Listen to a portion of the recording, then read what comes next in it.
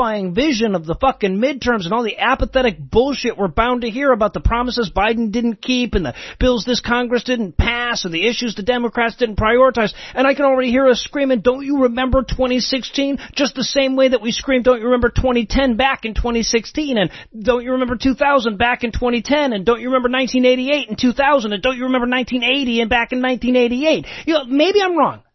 You know, like maybe it'll be different this time. Maybe Texas will light a fire under our asses. Maybe we'll have more than 6 weeks of political memory for once in my fucking lifetime. But history sure as hell doesn't suggest it. They're talking about your Jesus. We interrupt this broadcast to bring you a special news bulletin. Joining me for headlines tonight is nobody, because I'm not here. I'm on vacation. So's Heath and Eli. But just because we can't comment on the news doesn't mean we can't do a few headlines. We've actually been stocking up for months now, so we've got some extras that never made it onto the show for you. But first, a word from this week's sponsor, IPVanish. Hey, Lucinda, what's with the weird closet thing? Skiff, Noah. I'm sorry, skiff? Sensitive, compartmented information facility, like high-level government officials use to ward off electronic surveillance. I see. And why did you have a skiff installed in our house? Well, the targeted ads online are getting way too apropos. I'm pretty sure they've got bugs in the house at this point. Okay, well, Lucinda, if you're worried about advertisers getting your information online, why not try IPVanish? What's IPVanish? Screwing the stats all up. What? IPVanish is a virtual private network, a VPN for short. A VPN is an important tool that helps you safely browse the internet. You can use a VPN on your computers, tablets, phones, even things like your Fire Stick when you're streaming media. When you use a VPN, all your data is encrypted, what you're reading, what you're searching, what you're watching, whatever it is you're doing. I don't know, babe. It sounds expensive. Compared to a skiff? I bought it used from Scott Pruitt. He let it go pretty cheap. Okay, no, that makes sense. But for listeners of our show, IPVanish is offering an incredible 65% off their annual plan, equal to 6 months free somehow. It's super easy to use. You turn it on with a click of a button and it runs seamlessly in the background, helping protect you while you're browsing the web.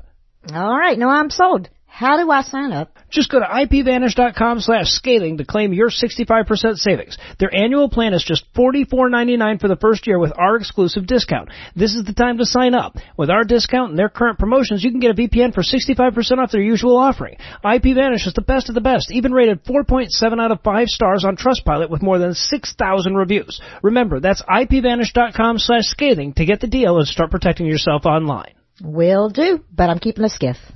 Are you sure? It takes up so much space. Given the way the Supreme Court is going, I feel like I'm going to get spied on pretty soon, so... Okay, no, yeah, actually that makes sense. Yeah. And now, headlines from the past, already in progress. And in bisexual news, a Christian has once again tried to explain why gay people exist, and until Gotham installs that spotlight with our logo, that is our bat signal here at the Scathing Atheist. So, we're going to talk about it. Now, the author in question is the editor of the Gospel Coalition, Joe Carter, who, by the way, looks like a chia pet trying its very best to act straight. He weighed in on the latest Gallup poll that says 5.6% of Americans now identify as LGBTQ, as opposed to 3.5% in 2012. That's right, everybody. 9 years, 2.1% gayer. Nailing it. Well, 2.1 percentage points. The group got 60% bigger. Yeah, there you go. I want to use whatever phrasing makes Joe Carter extra terrifying. That's how it works. 60%. Every gay person from 2012 is now a gay person plus a second gay person with, like, their legs chopped off at mid-thigh. And they're coming for you. Yeah, they are. They are. But it's so weird. It's like how it got more socially acceptable to be an atheist. There were suddenly more atheists. Like all those people that weren't atheists and believed in the Christian telling of the creation of the universe suddenly stopped believing in God when it became more socially acceptable. It's like that. Right then. Yeah. Well, I mean, I think the atheism thing was mostly our podcast. No, oh, okay, right. No, you're right. Yeah, that was us. Yeah. You're welcome. But of course, Joe Carter knows the real reason behind this change. Social contagion. Wait, what? Yes, quote, He'll explain. Quote, social contagion and normalization of homosexuality have combined to make the younger, highly susceptible and credulous generations believe they should identify as LGBTQ. What? Okay, he won't really explain. He'll say something. social contagion is the only adequate explanation for why so many younger people, especially women, claim to be bisexual or bi-curious in such a short time. Yeah, the only possible explanation. Yeah, that tolerance contagion that we created in a Chinese lab is finally spreading. Our plan is finally coming together. Yeah, I certainly can't imagine any other reason that more and more women would find a life devoid of male companionship appealing. Why don't you explain it to us more, Joe? Tell us what the ladies are thinking some more. Oh, but he does manage to get wronger. It's true. It's not just social contagion, he explains. It's also porn. Of course it is. Really listen to this quote. I'm interested. He has my attention. Go. This is really good. That is your key word, though. That's like Alexa to my smart speaker. Porn to Exactly. Boobs. Yeah. Okay, I'd like to say something. All right, now that I have your attention. Yeah. Quote, for years, the most popular search term for pornography for women has been lesbian. This is a bit of a misnomer, however, since most of the porn produced for this category is by women who also produce heterosexual porn. Wait, End quote. What? He doesn't know how porn works. Okay, look. Lesbian porn is way less likely to suddenly have some weird objectifying, degrading shit pop up midway through your masturbation, dude. That's it. I solved it. And he's all confused. He's like, no, this doesn't make any sense. Because strippers love me. They do. They love me. I don't even know. This is so weird. So this is funny. Social contagion. Yeah, so there you have it. Just to sum up his points here, the young and credulous are getting tricked into gayness by the lesbian porn they watch because of how straight they are. That's his idea. That's his point. By the way, side note, Joe, hey, buddy, if you can get tricked into gayness, you're gay. Yeah. I mean, look, good for you. Live and let live, but you're a gay person. And don't get me wrong, I'll pretend to be tricked for Thomas Smith from Opening Arguments because he needs to stay married. But we both know what's going on, Joe. We both know what's going on. Next up in headlines, we have a story about Marjorie Taylor Greene. You might remember her as the QAnon-supporting member of Congress who's banned from all committees. Congress decided she's so stupid and vile that her entire job is being present, like Tulsi Gabbard is not. You also might remember her as Ann Coulter after being sanded down for safety. Got all the sharp edges. Child safe Ann Coulter. It's an OSHA thing. Well, despite being removed from any congressional topic with a worded title, she still managed to confirm that her existence is a hate crime by herself and the entire Republican Party. Yeah. When she posted an anti-trans bigot sign on the wall outside her office for the express purpose of making Democrat Congresswoman Marie Newman see it. Because Newman's office is across the hall and Newman's daughter is trans and Marjorie Taylor Greene's a piece of garbage. They're bullying people's kids now. Yeah. Right, like, if you're a Republican right now, you gotta be gearing up for the moment where you're gonna have to defend competitive puppy kicking. Yep. Right, like the pundits on the right have at least dusted off their pro-puppy kicking arguments at this point. Yeah.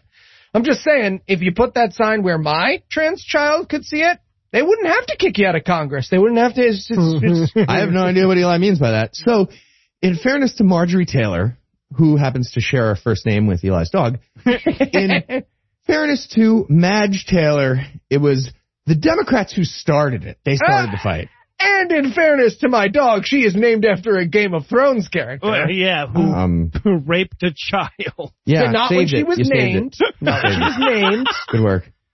So, the conflict never would have happened if Democrats didn't try to pass a bill that made people equal under the law. Of course, I'm talking about the Equality Act.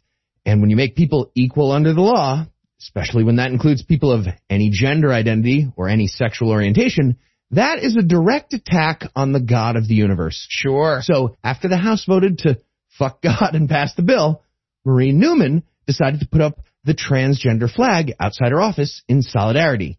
And that's when Madge Taylor Greene responded with her bigot spite sign. It reads, "There are two genders, male and female.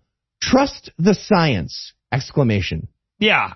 Yeah, fucking Science. Jewish space laser lady would like everybody to take the science a little more seriously. Yep. And she got the fucking pseudoscientific argument wrong. Right? Shocking. The pseudoscientific argument is that there are only two sexes, not genders. You lost her. Right? That's like if you believed that Eastern Standard Time is the only time zone, and then you put a sign outside your door that says there is only one clock to prove it. Truck the clock, science, idiots. Read a clock. So, obviously, Madge Taylor Greene is disgusting. But we did get to watch her fail miserably at her bare bones job like she's a cop on desk duty right now. Yes, we did. She started by arguing against the bill, claiming that it would protect pedophiles and destroy women's rights. Apparently, she's a big feminist right now. She's big into women's rights. Regardless, she knows the Republicans don't have the votes to block it, so she tries to adjourn Congress. What the fuck was that? And everyone was like, no? Right? Because of the votes that you were just thinking about before you panicked and tried to call a timeout? Yeah, you obviously knew to say it's... So yeah, turns out the blue votes add up the same for a bill itself and timeouts on that bill by curses. Yeah. So bottom line, fuck your face. Fuck your stupid claymation and Coulter face in the face. Yeah. And in lowest shaman denominator news tonight. That's fantastic. I'm super proud of that one. I woke up in the middle of the night with that one just in my head. I was like, oh, this is good. Shaman denominator. I'm sorry. Yes. Lucinda. This is just really good. I'm writing this down. Sorry, Loki. Yep. Lucinda, wake back up. Remember, shaman, it's really good. I'll tell you I didn't tomorrow. have a pen, so you had to. I'm just going to leave a text for you. All right, so yeah, but it turns out that laws sometimes still apply to religious people, even if they're conservative, as long as they're not Christian. Right, okay. And we learned that this week when a judge denied the request of Loyal Order of the Water Buffalo / Braveheart crossover character Jacob Chansley, the self-described QAnon shaman. Right, he looks like he's just trying to get Barney and Fred to fight in this war, right?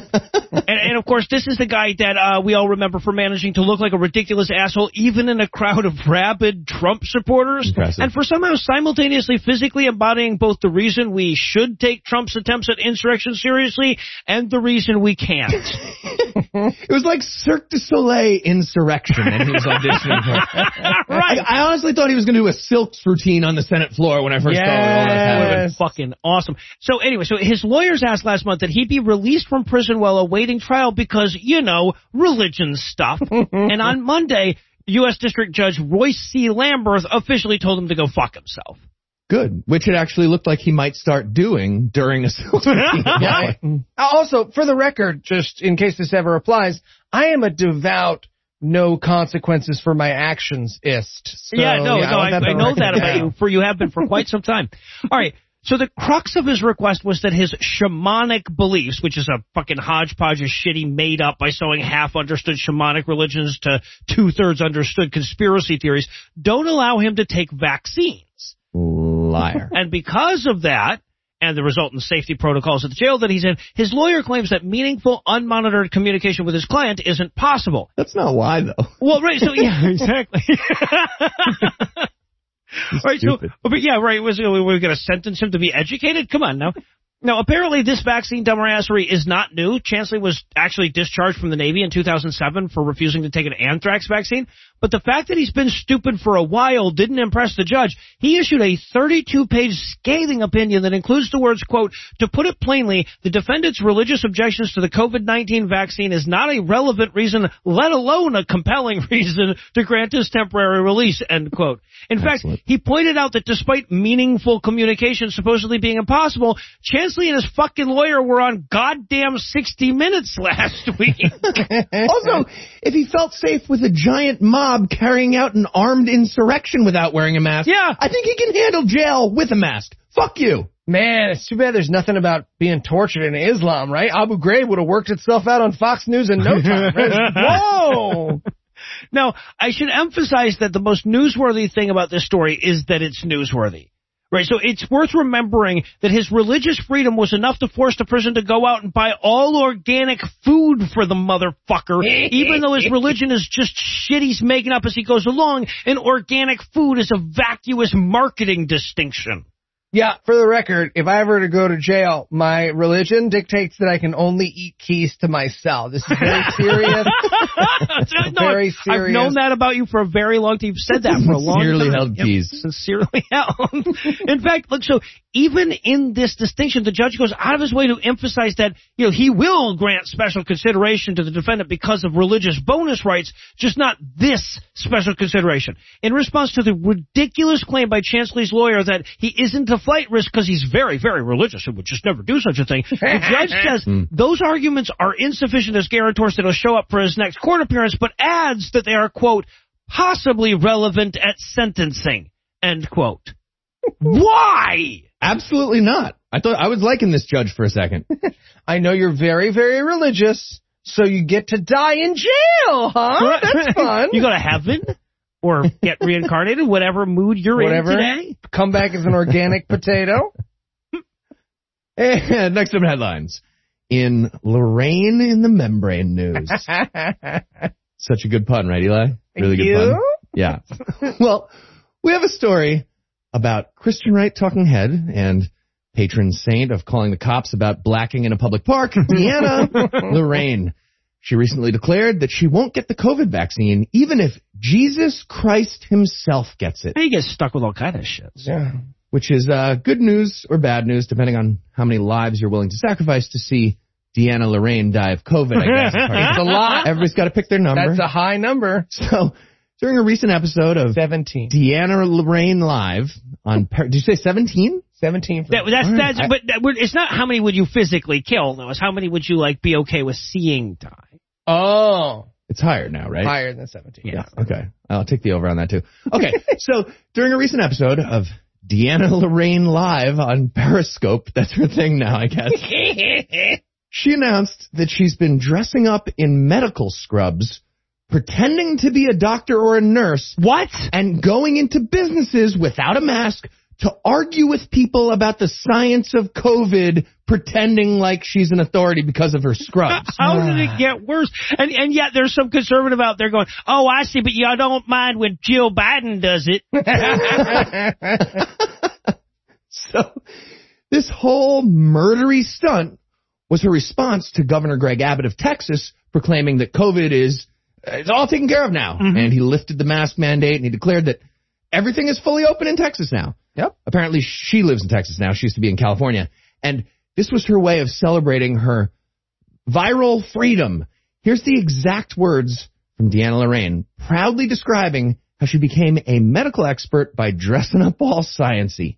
Quote, I'm wearing a nurse's outfit because I'm going around and I'm videotaping me going to different stores, restaurants, department stores, bars, etc., and videotaping people's reactions to me not wearing a mask and having them try to educate a doctor or a nurse on how masks save lives. Tell me, a doctor or a nurse, how masks somehow save lives.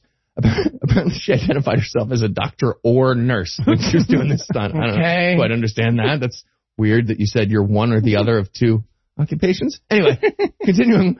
You go ahead, Walmart store clerk. You go ahead, grocery store bagger, and you tell me something I don't know already. You try to school me on something that I went to school for. But you didn't. End quote. No, she did not. That is correct. Thank you. Do you think that when you put on that outfit, you just get those powers? She's insane. Yes, she ran for public office. Just for the record about her schooling, she went to school for a degree in, quote, according to her LinkedIn, organizational communications, public relations, journalism, and psychology. What? She has a BA in whatever the fuck that department is that has all of those things. Look, okay, so I'm sorry, I know this isn't the point, but did she say videotaping? Videotaping, yes. When is she? Did her video have like January 1st, 2000 chyrons in the bottom left or something? Okay, but this stunt proves the opposite of whatever her point is, right? Yes, it does. She's dressing up as someone with expertise to pretend expertise agrees with her to prove the point that all the doctors and nurses who actually are doctors and nurses disagree. She might as well walk around with a New York Times that she wrote over in Sharpie that says COVID is no big deal and be like, I'm sorry, grocery store clerk. Are you arguing with the New York Times? Well, she might as well do that in the New York Times headquarters and be like, Are you arguing with the Sharpie over your... Jesus Christ. And just a little extra context about Deanna Lorraine. In case anyone missed it, she announced last September that women should all be voting for Donald Trump in the general election because he's an alpha male. Yep. Just a reminder, less than a week later after she said that alpha male needed to be injected with a muddled Dutch fetus just to keep him alive. And then he lost by 7 million votes to beta Joe Biden. Right. That's what happened soon after. Yeah. You might also remember Lorraine for getting 1.8% of the vote in the nonpartisan primary to represent California District 12 in the House last year. And she also famously spent her entire career not being a doctor or a nurse. I think that's the most important thing to remember that here. said, we now know that Lorraine is okay with impersonating medical personnel to make a political point. So, next time she has a doctor's appointment, I have a hilarious prank in mind that I think we're all going to agree is very deserved. I think we're going to need to get it on Betamax, too. We're going to Betamax it. No, man, It she will hit me in the be jaw. captured. And on that note, we're going to close out the headlines for the night. Pre-recorded Heath, pre-recorded Eli. Thanks as always. Jumanji. And when we come back, we'll see just how unfamiliar Christians are with the way that books behave.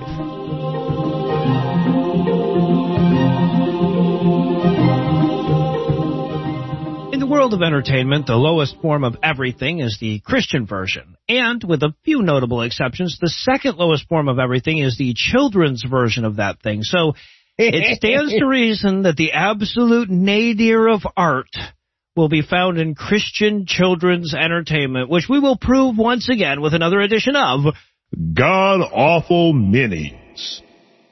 So tell us, Heath, what will we be breaking down today? We watched Salty the Songbook, Kids Praise 2. It's a Christian kids musical show with, I'm pretty sure, a white power theme. I think you're right. Mm-hmm. Or it is an MK Ultra brainwashing movie to make me into a Manchurian candidate. Or both. Yeah, actually. could be. It's hard to say. And Eli, how bad was this mini? Well, if you loved Barney the Dinosaur, but you wish they kept filming after his psychotic break, you will love this mini. Also, I know we don't usually do this on the minis, but it's very important to me. I'm going to go with best worst subplot that only Heath is following. There are some letters that will follow and do tremendous grievance to my friend Ethan right throughout this children's production. They don't make any sense. We'll get there. We'll get there. Yeah, all right. So now we're open. Here's the one that gets me right off the bat. We're going to open up on enough microphone hiss to make a snake cringe. And then we're told everything we need to know about the production value and the time it takes for that logo to pop up. Oh, that sweet, sweet, salty Kids Co. logo. Oh, Noah, question. Did all the real instruments vanish from 1969 to 2001? Did we get them back for 9/11? It was all synth before then?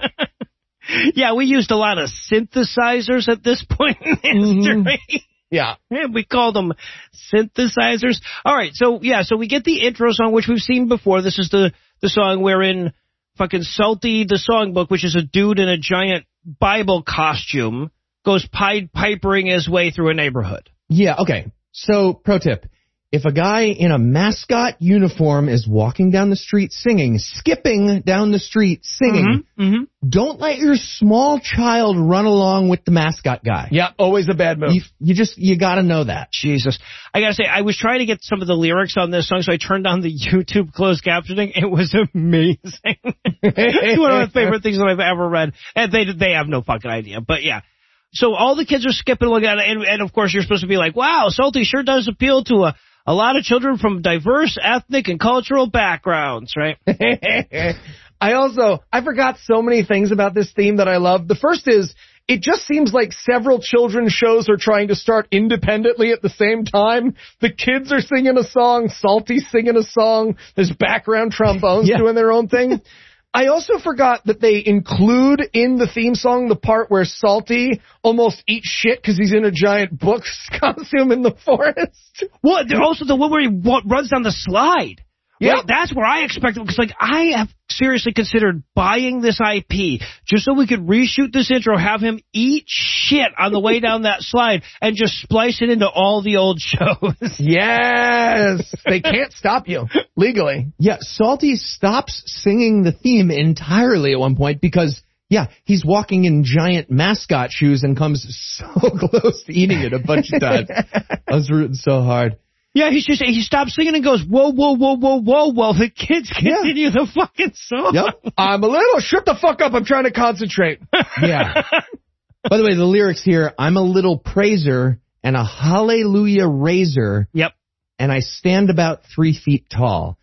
And God damn it, this got stuck in my head for like conservatively 2 years when we watched this last time. Yeah. And it's happening again right now. It's in there. Yep. Dear listener, do not watch this video. Do not watch it. I've been doing it ever since. It's terrifying. Salty is your god for now. your own sake. I switched it to 6 feet tall in my head, and I'm singing about myself now. It's really bad.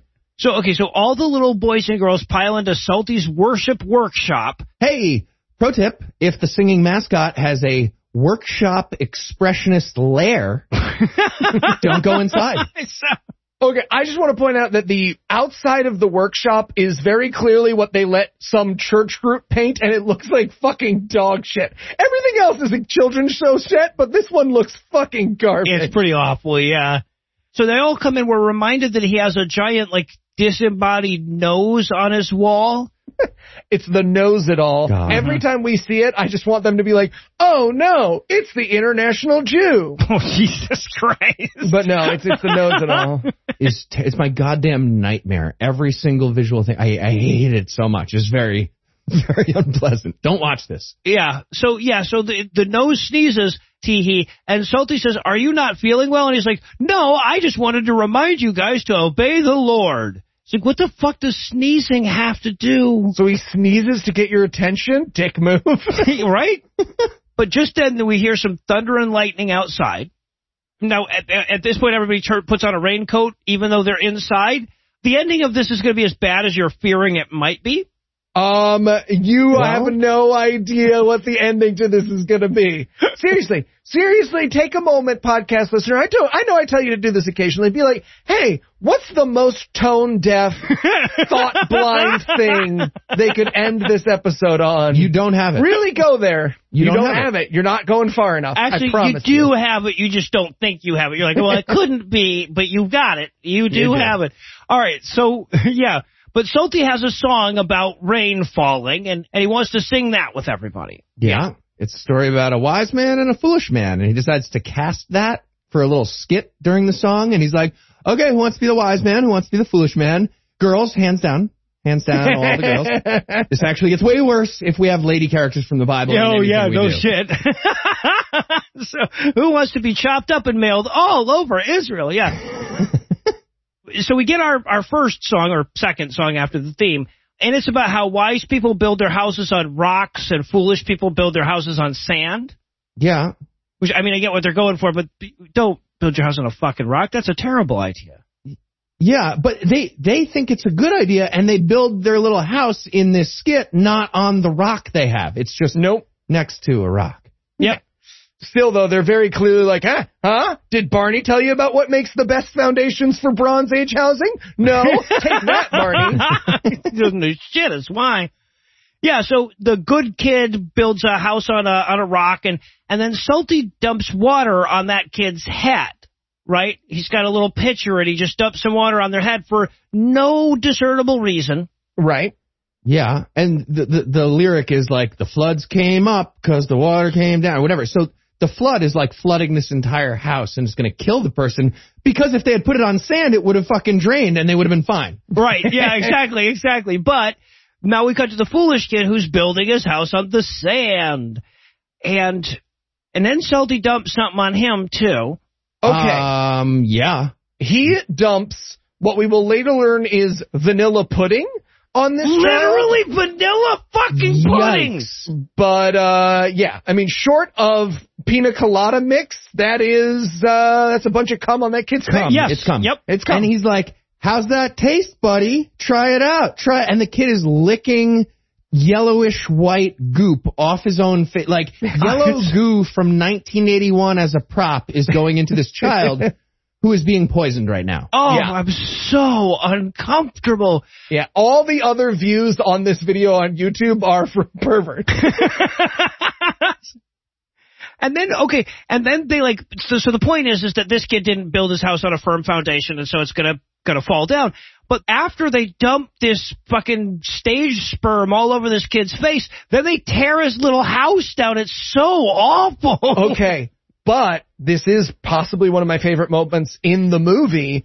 Salty has to kick it over, and there's so much rage in that moment of freedom from the actor. He kicks it so hard. You see the kids all get scared and jump, because he's like, I went to Juilliard, and they're like, what, Salty? And he's like, I mean, I have a little praiser and whatever. Yeah. Oh, God, the song goes on to say, like, so build your house on the Lord Jesus Christ. And I, for one, imagined his legs sticking out from under it like Dorothy just landed a house on it, right? Yeah, like, exactly. What do you mean exactly by that? But, yeah, so then we finish this up by zooming in on the yellow custard shit that's on this kid's face. But then they're going to try out some wordplay now that song's done, and that goes as well as you'd expect. Oh, there's so much here. This opening pun sequence, it's what I imagine Heath's hell is, right? Yeah, they're not puns. They're nope.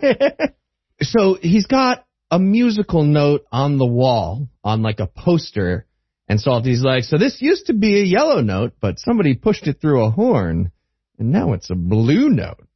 And it's, so the note itself is the color blue to go with that pun, I guess. And then he's like, hey, press it, see what happens. And we hear it, and it's not a note, it's 6 different notes, 4 different tones. But then I was like, okay, yeah, one of those could be considered a blue note, actually. And then I was mad at myself. I was like, fuck, they actually got that right. And I was trying to correct the music. And while he's doing his little wordplay thing, he drops some very dark reflections in here, one of which is that he has a daughter, which implies that Salty the Psalm Book has and can fuck. Yep. Yeah, no, that was because he told his daughter to take some notes, and that's why there's notes missing. It's so bad. At one point, though, there's 2 kids that are swinging on a couple of, like, 8th notes that are connected by a bar or whatever, but when you first see it, it really kind of looks like a pair of testicles that they're swinging on, right? Like, they have to really, like, back off to a certain angle before you realize that's not what they're going for. Yep. They're swing notes. Swing is a music... It's swing note. What the fuck is it? Because I know what a blue note is and a sharp and a flat note. What the fuck is a swing note anyway? Yeah. A note isn't swing. By definition, there would need to be other notes to make it possibly swing related in some way. Yes. Yeah. So, yeah, this goes on for as long as I can think of different eternity note words. Yeah.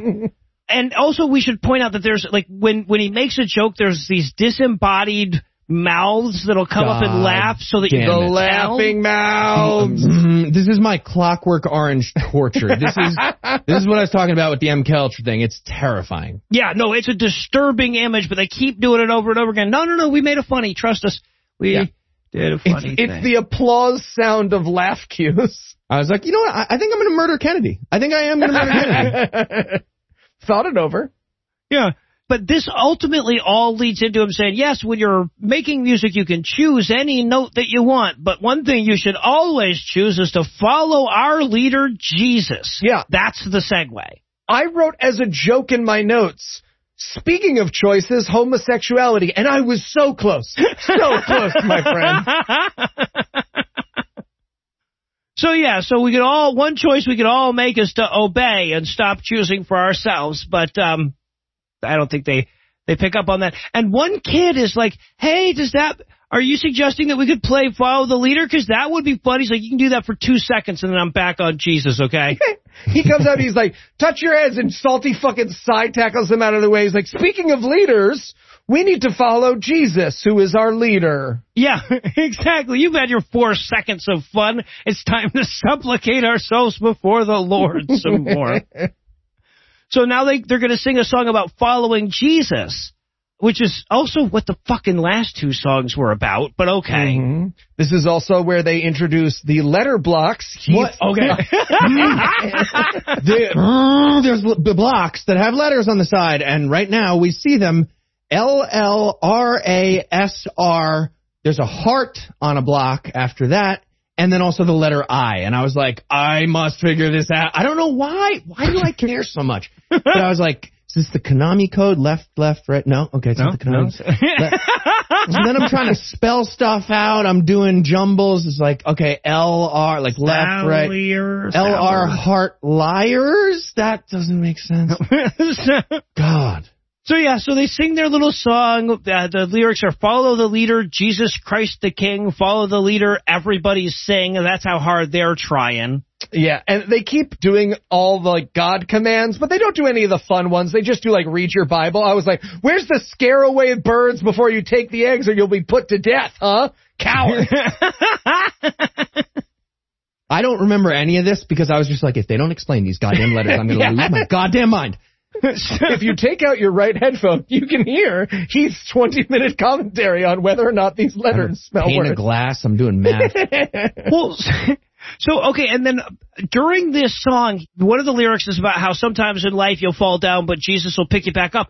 And when he says that, he pushes, like, again, violently shoves 2 kids to the ground. So hard. I'm pretty sure one of them is the same one that got the facial earlier, and I think Salty just fucking hates that kid. Yeah, 100%. That's his real son, and he's working through some shit.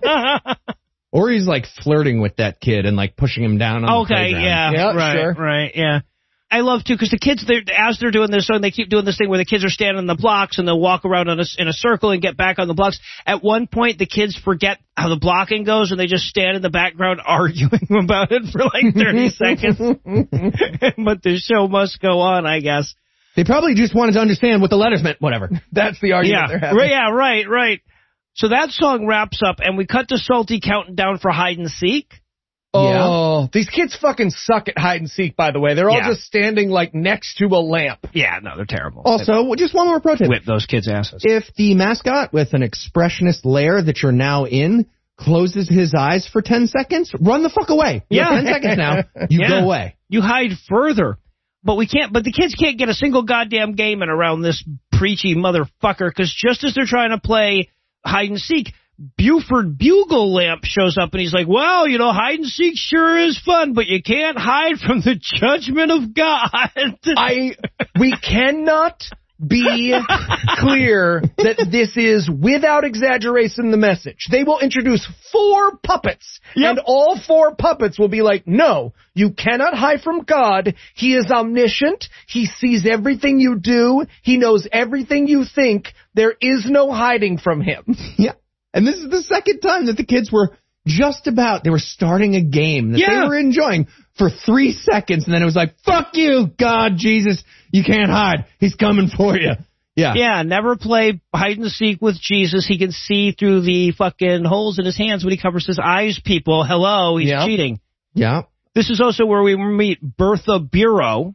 Okay. Yeah. So, we didn't describe anywhere near close to the most offensive thing that's happened in this scene yet, or this entire movie show. So, yeah, we meet Bertha Bureau, and she says, my maiden name was Venation. Bertha Venation, right? Right. Birth of a Nation. They made a Birth of a Nation pun, presumably to entertain the parents that they knew they were selling to. I really wanted the camera to cut over to, like, one of the black kids who's just like, yikes. Yeah, right. There is a little black girl there. I wanted her to just destroy this bureau with an axe immediately after this comment.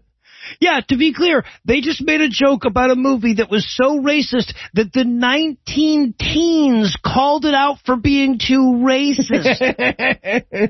Jesus fucking Christ. But just as we're all trying to catch our breath from that, the Concertina twins puppets come in and just like, what we're trying to say is Jesus knows when you touch your dick.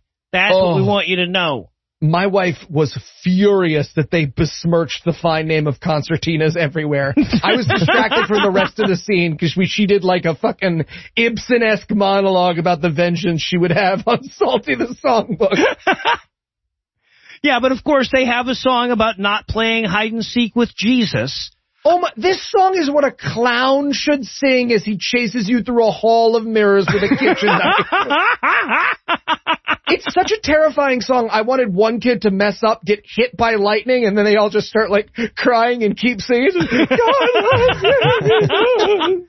If I wrote this song as a parody, people would be like, little broad, Eli, little broad. Yeah. Also, just a reminder, we're about to hear a song from Bertha Bureau, nay, Birth of a Nation. So I was like, are they going to do a minstrel show? I'm not surprised if they do a minstrel show.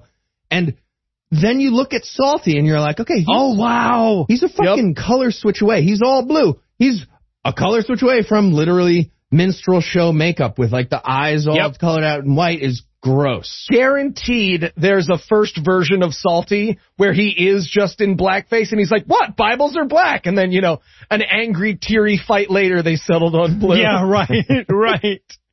Oh, God, yeah. So this song goes on, like it says, don't play hide and seek from the Lord that loves you like 10 to the 23rd fucking times. And the last line of it is, you can't hide from God, which is way more of a threat than kids' songs usually end on, in my experience. Yeah. I'm God and I'm fucking everywhere, motherfuckers. Kids' song. Yeah. It's ridiculous. Okay, and so when that song ends, another little girl comes up, kind of seemingly a little disturbed about how God watches her pee. Yep. Right? And she's like, does God watch me poop? And Salty's like, oh yeah, that especially. That especially. Does God collect bulk metadata? Because I don't feel comfortable. Would it make you feel any better if your friends dressed up as living flesh and threatened you specifically? That'd be great. Well then, good news. Yeah, another great masterful segue. A bunch of the kids just show up and they're like, hey, Salty, apropos of nothing, I dressed as an eye, she dressed as a hand, he dressed as a foot, and they dressed as an ear. Do you have a song about that, maybe? Okay, there's a kid dressed as a giant disembodied eyeball here. Yes. And the eyeball costume is enormous and way too fucking heavy. This kid, his neck is about to snap for the rest of the song. He can't breathe. We watch him die in the costume. This is a snuff film. Also, there was a block with a letter E now, too, and I was like, okay, LLRASR, heart, I-E, heart ralliers, that's nothing. See, I started using the heart as a blank earlier, and I got ralliers, but yeah. Oh. So, yeah, but luckily, it just so happens that Salty does have a disembodied ear song, but first they'll have to perform the invocation of the circle of imagination. They have to teleport for the song. Yes. Yeah. Yeah, apparently they have a circle of imagination that'll teleport them anywhere in the world, so they go to the park down the street. Yep. And then they sing this song. Now, this song, this is a, like, Don't Tell Mommy What Happened Here Today song, right? No. The Pope scratched this song out. Okay, so the eyeball comes up, and the song lyrics are like, be careful, little eyes, what you see. Yeah, be careful, little ears, what you hear. How the fuck do you control eyes and ears seeing and hear? Like, what are you going to do there? How do you, it's in the, I was like, oh, maybe homeschool is what they're going for. Yeah, right. Right, but the moral seems to be see no evil, hear no evil thus far. And then it goes, because there's one of them dressed in a foot, and it's like, be careful, little feet, where you go. And I'm like, that's not a God thing. Like, atheists have to do that, too. Like, well, anybody can step on a fucking Lego. Come on. Yeah. And then they have don't touch hot things with the hand. Well, yeah, be careful, little hands, what you do. And I'm thinking this, okay, this is a masturbation thing, but they show the hand with a match, so. Some depressed kid walks over in a penis costume. Just do it, Kyle. Just do it. Hey, I don't think the match disqualifies it from being a masturbation song. Okay, all right, no, fair. I don't mean to kink shame. Mine's also, very raspy. We should point out that the hand costume is so fucking bad that if it wasn't for the song, you would not know what body part they were going. Like, you'd be like, oh, and you're the gallbladder. You're the turkey made of dicks. Yeah, right. Yeah, exactly. Also, just a reminder, these little ears and eyes that we're talking about, they're hearing and seeing Birth of a Nation from their parents' VCR. They are. Right. That is true. Right. Okay, now I can see why you want them to be careful. Okay, so that song fizzles out, and we masterfully segue into the next scene by having a kid run to Salty and say, "Hey, Salty, what's that thing from the next scene?" Yeah, he says, "What's that thing with the purple pipes?" And I wanted so badly for Salty to be like, "Oh, that's my bomb collection." But it's so much worse. It's worse. It's worse. It's the quote. I shit you not. Purple pipe sprays organ. Exact words. And also 100% what this guy has named his penis. 100%. Yep. He's named his penis Purple Pipe Praise Organ, and he's worked it into a kids show now. Yep. A kids show that has already had a Birth of a Nation joke. I'm starting to think that they just did this to fuck with us, like they saw podcasting coming somehow all those years ago. Mm-hmm. So yeah, so he's got this organ where every different key is a different sound effect, so now it actually sounds like a podcast. And then that rolls, of course, into another song about loving Jesus a lot. Okay, and the only thing I want to point out about this song, actually I have so many things, but the first thing I want to point out about this song is that they give this one little girl a solo, and she is, for some reason, made up like a coroner's first try. like grandma's lipstick for your TV show. It's terrifying. Yeah. Okay, so the little girl that stood out to me is because at one point in this song, they all do a bunch of leapfrog, and there's one kid that's taking it, this one little girl is taking it Heath levels of serious. She is so competitively leaping up. She just like starts throwing her arms up in victory. I expected her to start taking a shit on some other kid's chest at the end of it. It was amazing. Okay. I was taken in by the somersaulting. They all do those shitty somersault on your neck that you could do. If I tried to do a somersault like this, I'd be in the hospital for 8 years. Yeah. The benefits of youth. And I was focused on the blocks with L-U and R now. So it's L-L-R-A-S-R-I-E-L-U-R, heart. And I was like, I heart lulls rarer. That's nothing.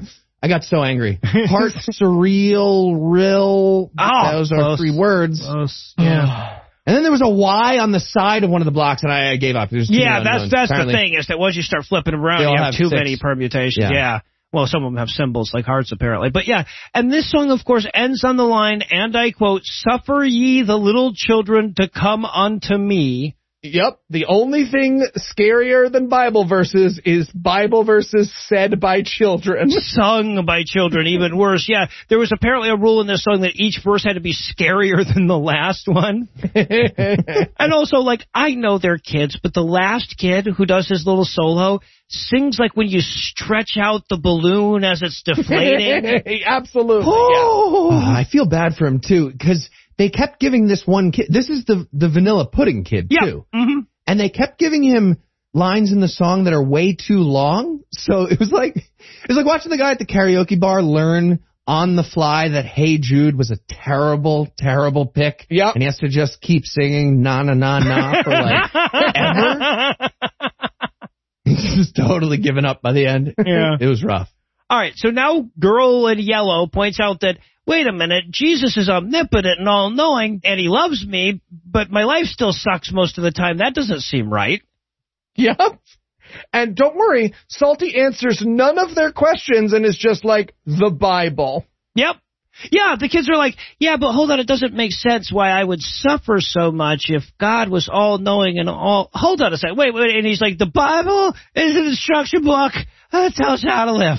Yeah, and the kids try to help him out, so they're like, oh, so you're saying the Bible can help me love my sister even when I'm mad at her? And he's like, I can knock you down for a couple of days, and if you get up, you're fine. It's okay. I don't know. Warning, this podcast is basically one big profanity. This week's episode of The Scathing Atheist is brought to you by ZipRecruiter, Stamps.com, and by the new crucifix-shaped suppository for Christian migraines, the Analgesics Analgesics. Analgesics Analgesics, because 448 episodes in, you have to start grasping for shit. And now, The Scathing Atheist. Hi, my name is Gavin, and in case it isn't obvious, I'm Australian. Now, we may have snakes, sharks, spiders, box jellyfish and crocodiles, but thank fuck we don't have any species as dangerous as an American evangelical. However, I have visited America and seen such primitive life forms in their natural habitat, so I can assure you, we did in fact evolve from filthy monkey people.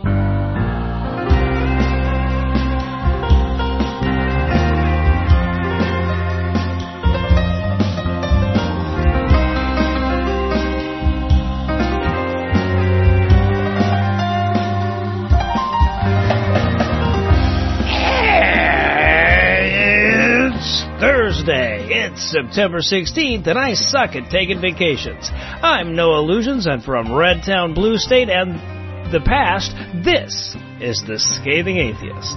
On this week's episode, the past and the present will smash together like some kind of temporal orgy. We'll bring up stuff in the headlines that you almost forgot you were pissed about, and Lucinda's quest for a pet dinosaur will come up wanting yet again. But first, the diatribe.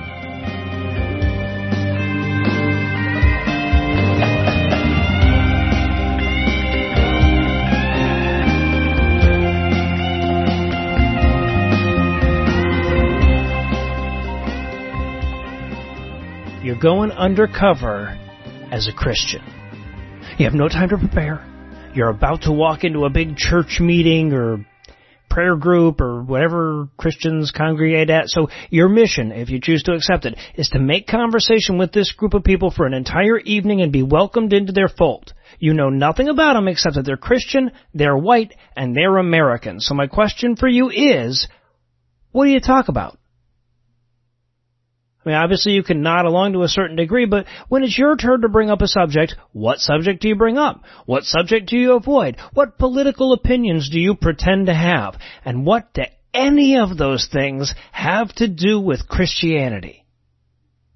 See, I'm going to guess that the first things that popped into your mind for your undercover alter ego were things like criminalizing abortion, loving guns, pulling on bootstraps, and hating immigrants. In other words, you'd bring up shit that Jesus never talked about and avoid all the stuff he did talk about. I mean, look, I'm hardly the first person to point out the disparity between the Christian rights agenda and the teachings of Jesus. There's no doubt that the Jesus character, given the choice, would vote for the Democrat. But it's the kind of thing we have to bring up over and over again, especially as we cede ever more political autonomy to this ill-defined, ever-shifting concept of sincerely held religious beliefs. Because if these beliefs aren't grounded in your scripture, and they're not grounded in your history, and they're not grounded in your traditions, where the hell are the limits? I mean, look, of course, there's some shred of defense for most of their positions, but then again, there's a shred of defense for basically everything if your source is the Bible. I can justify rape, slavery, and genocide if I'm using the Bible, and I'd hardly be the first to do so in any of those cases. But these tenuous connections, rather than serving to justify their legal exemptions, just highlight the importance of abolishing them. When Holy Scripture comes into conflict with the law, it's not the fucking law that should bend. But even if you're not inclined to see it that way, which unfortunately is true of the majority of Americans, the overwhelming majority of Congress, and I think all of the fucking Supreme Court at this point, you have to see the cliff that we're barreling towards. This whole concept of exempting people from laws over sincerely held beliefs grows out of a Christian opposition to gay existence. Sorry, I know we're supposed to say it's opposition to gay marriage or whatever the most recent line in the sand is, but I'm inclined towards honesty in this instance. So yeah, it's just common knowledge at this point that hating LGBTQ people is a sincerely held religious belief, but it gets less ink in the Bible than the prohibition against eating fucking shellfish. Regardless, that was the initial justification, and on that one you can say, hey, at least their belief is grounded in their book. Okay, what about abortion? Right? There's nothing in the Bible in opposition to that. The Bible specifically says that the soul enters the body on its first breath and actually prescribes a magical abortion spell in Leviticus and tells you when you're biblically obligated to use it. And those same apologists scratch their heads on this one a bit, but eventually they fall onto a justification from tradition. After all, Christians have vocally opposed abortion for half a century, even more if you're Catholic. Plus, you can bend a few of their moral precepts and redefine what constitutes a living being a little bit, and suddenly the Bible's a little less clear on the issue. And look, we don't actually have to delve further into this example. I'm going to, but let's be clear at this point that we've already crossed over into insanity. If the only thing we need to justify an exemption to law is the fact that the Bible isn't super clear on it when we use atypical definitions, we've already given up on the whole concept of equality. And that's where we already are, but it gets even worse. Consider that they're now deploying the very same arguments against vaccination. That has no biblical justification, no history in the teachings of the church, no long tradition of political activism. It's just a case of we don't want to and we're Christian at the same time.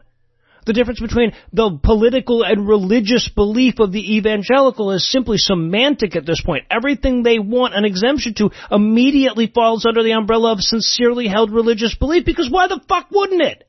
These justifications, as nonsensical as they are, already exempt them from taking pictures at gay weddings, filling trans people's prescriptions, and providing comprehensive health care to their employees. Protecting their right to side with a virus over humanity only differs in scale and scope. They've sincerely believed in harming others for the sake of their religiously inspired prejudices for centuries. I mean, sorry to depress you like this 2 weeks in a row, but it's not just the wall between church and state that's crumbling. We're also losing the wall between religion and politics. It's not the same thing. The former is the part where we make special laws that make all the non-Christians lesser citizens and then give their tax dollars to the church. The latter is the part where we just wrap the name Christianity around the platform of whichever party has the most Christians at the moment. And I can't honestly say which is more dangerous to lose, but losing them together is a worst-case scenario.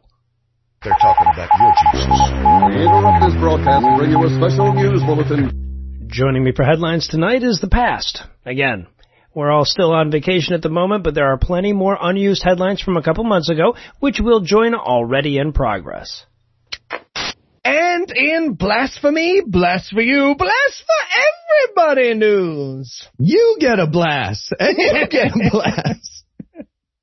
I long to return to Scotland for so many reasons. I want to marvel again at Edinburgh's beauty. Oh, it's so I want gorgeous. to browse the racist statue shops of Glasgow. Gorgeous. I want to once again explain to a live audience that Heath did not just say a racial slur and that corner shops in upstate New York are called packing stores. But mostly, I want to go back because as of this week, everything I have to say about religion in Scotland is legal again. Yes, in a story that dates back to a simpler time when the idea of Donald Trump being president was still funny, we are happy to say that Scotland has finally gotten rid of its centuries-old blasphemy law as part of a larger hate crimes bill that had its final vote this week in Parliament. Yeah, I mean, this is good, but I kind of like the thrill of breaking the law. You know what I'm saying? Yeah. Now, to be fair to England's Cleveland... Okay, all right, now that's blasphemy.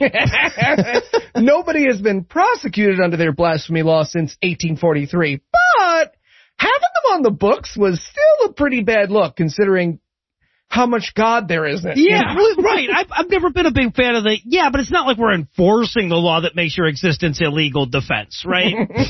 Yeah.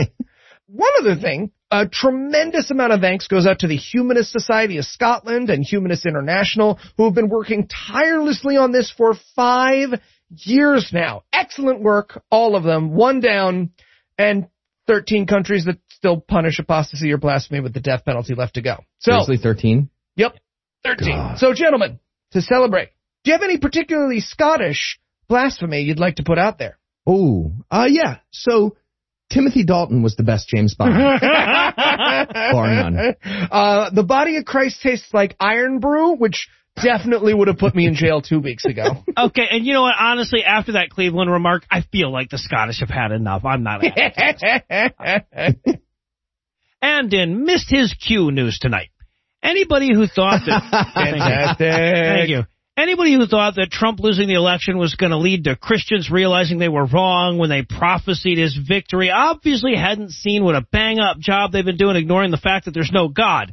And while the stories about Christian leaders insisting that Trump actually is president or will be any second have become a little less frequent on this show over the last 4 months, that's because we're avoiding repetition, not because they're figuring it out. Right, they're still doing that. Yep. Yeah. So, as a quick reminder that they're still not over this shit, I brought not one, but 3 Christians still trying to come to grips with it this week. This is so delightful. It's just a bunch of Christians yelling at God, all angry, being like, I was told we were promised in our contract of law, that the United States was in capital letters. This is maritime law. It's serious. It's the law.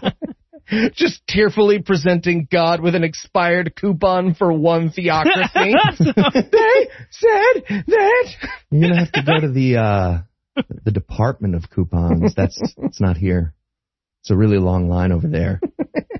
All right, so we're going to start with Pastor Johnny Enlow, who looks like a grown-ass man that still expects people to call him Johnny, despite being neither a time-traveling greaser nor a robot granted sentience by a lightning strike. Crane kick's not even legal. Now, he's certain that not only did Trump win the election, but, quote, he won over 70% of the vote and 49 of the 50 states, end quote. I want to know which one he thinks he lost. Right, yeah, I didn't look that deeply into it. And while Trump might not look like the president, what with him being not the president, Enlow ensures us that in heaven, Trump is the president. Cool. I'm fine with that.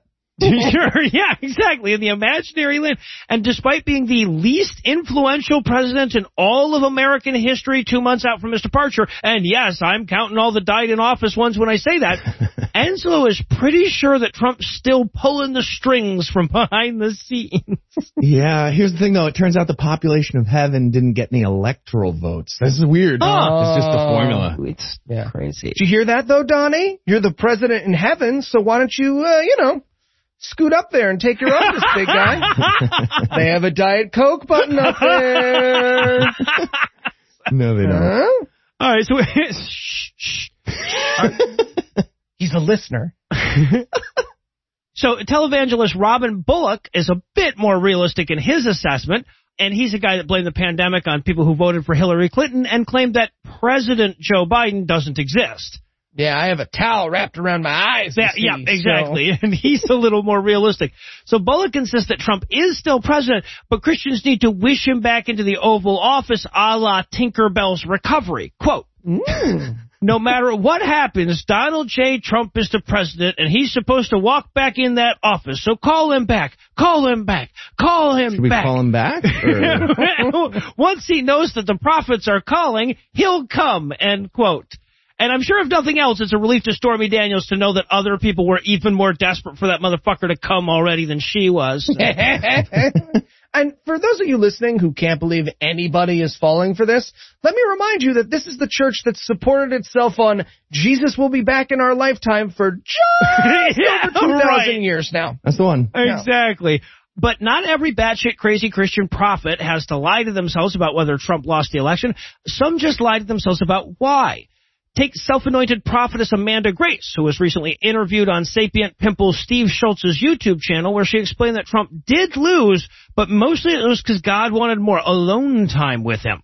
What? Yeah, when asked why he was hiding in Mar-a-Lago like a skittish cur, she explained, quote, Trump is, in a way, being afforded the private time to deal with this with the Lord. And for the Lord to really reveal himself to President Trump, where he's not being, in a way, perhaps so distracted and pulled in a million directions, end quote. Okay, now God can finally get penciled in for an appointment with Donald Trump? Really? You got to go through Jared. Yeah, right. No, all that executive time. That was busy time. So, yeah, Jared. There you have it. Trump wanted to go to his room anyway. It's not even really a punishment if you think about it. And in Omerta news. Fantastic. Alabama wants to make a code of Hindu silence for kids doing yoga because they hate freedom. They hate freedom of speech. They hate freedom. They hate freedom of religion. So after years of debating the exact amount of Hindu evil contained in stretching and breathing, Alabama lawmakers have agreed to allow yoga in public school gym class. But it has to be white yoga. Yeah, seriously. A new bill just passed in the Alabama House. 73-25 was the vote. That bill does allow yoga, but you can't say any words that are not English. Well, I gotta say, this policy's about to make Spanish class easy as fuck. Yeah, you just start savasanaing during the quiz. And, fine, fill out this page from a workbook. Damn you, Billy.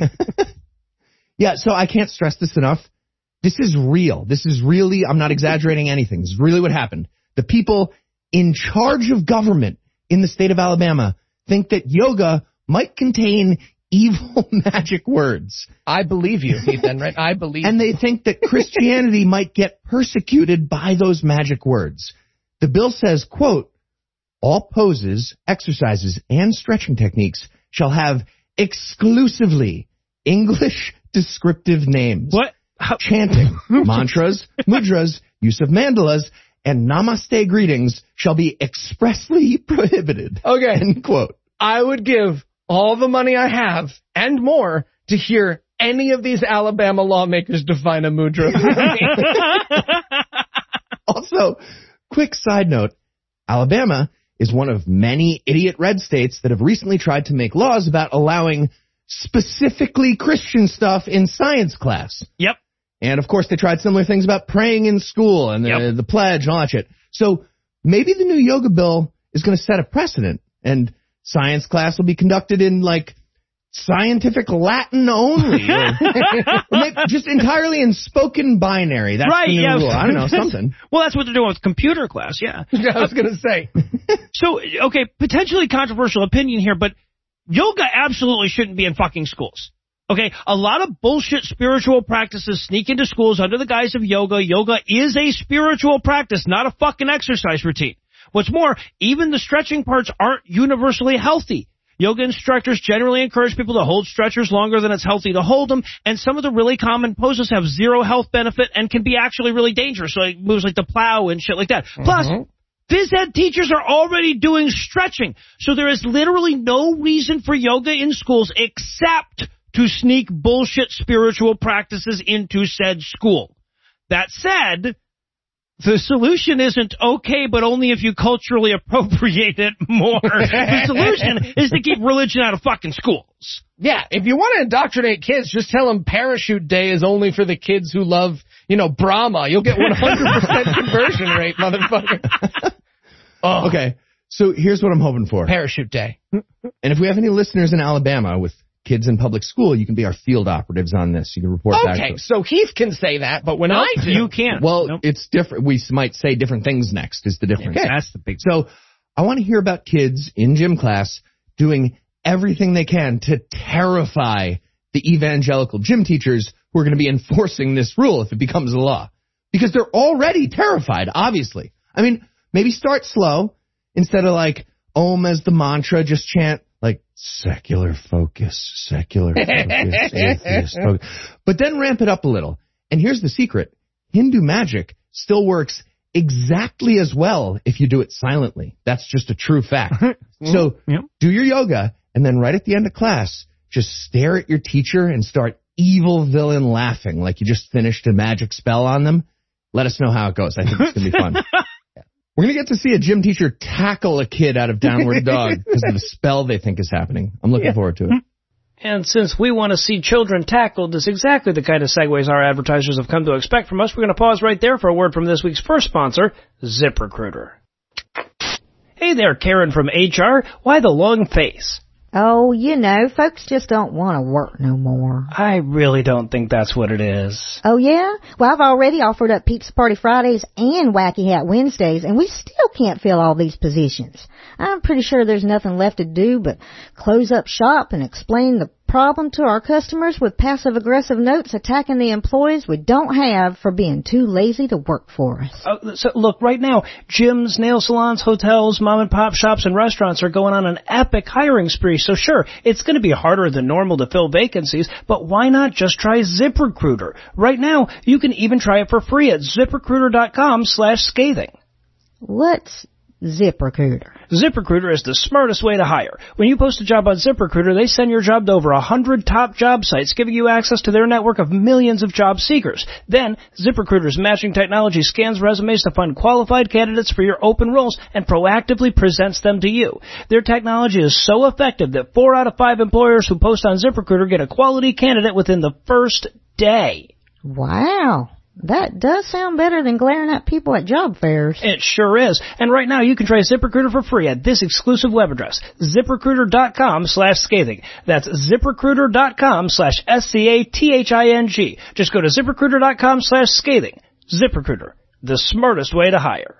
I can't help but notice you ain't wearing a wacky hat. Oh, I left it at my hat shelf. Liar. Yep. And we're back. And in Porn Again news tonight, the treasurer of the St. Paul Lutheran Church in Latrobe, Pennsylvania, was arrested this week after spending more than 4 years trying to start a fire with his penis, all the while using church funds as Tinder. That's a what? It's a masturbation reference, in case that wasn't. And by Tinder, okay, got it. I mean like the dry, flammable material used to light a fire, not the app. Yeah. Side note: if you're into sexual fire hazards, check out Ben Shapiro's dating app Tinderbox. It's a fun place to go. Anyway, Noah, you were talking about penis fires, I think. Well, you know what? Let's not segue back to that whole sentence. Completely got away from me. But once I typed out trying to start a fire with his penis, I'm physically incapable of deleting that. Sure. Yeah. So, but what I'm trying to say is the dude stole $150,000 from his church to pay for porn. How much? That's so much money. Was he trying to get his name on the wall somewhere, like a restaurant challenge? What the fuck? Is Goop offering solid gold porn now? It's gold-plated. I mean, everything is porn if you jerk off to it, Heath. They have to let you. They don't. They really don't.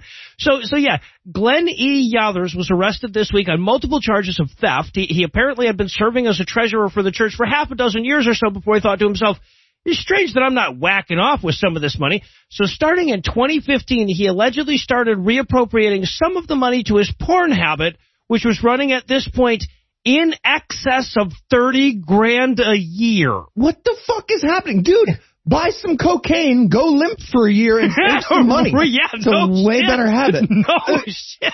Look, I am the fan they're talking about in OnlyFans, but even to me, $30K seems like a lot. Right? I don't know how one physically spends that much on porn. That's insane. Yeah.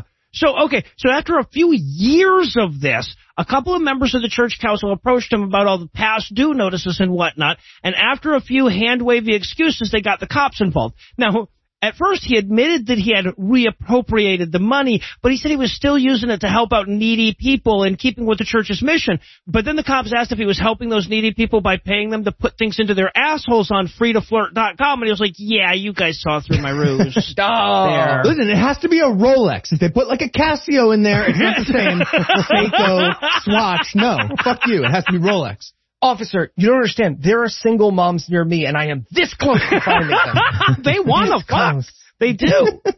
Now, the good news is that money was originally intended to pay for Catholic church shit, right? So, like, paying online sex workers is probably the least immoral thing that money donated to a Catholic church ever paid for in all of history, right? Good. It's neighborly. But that being said, it's still illegal, not to mention hypocritical from a motherfucker that belongs to an anti-porn, anti-sex worker church.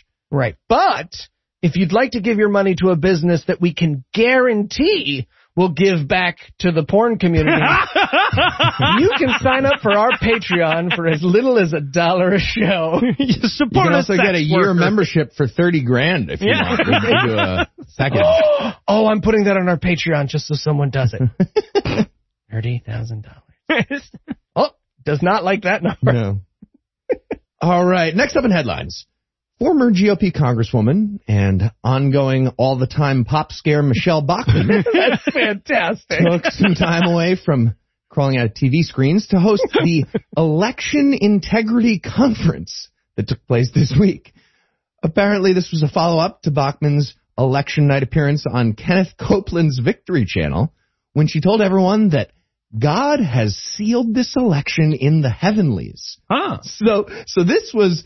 Wait, let me explain the conference. Yep, pretty much. The general theme was the Christian right discussing more effective means of voter suppression, especially of Satan, the globalists, and the... Yeah, right.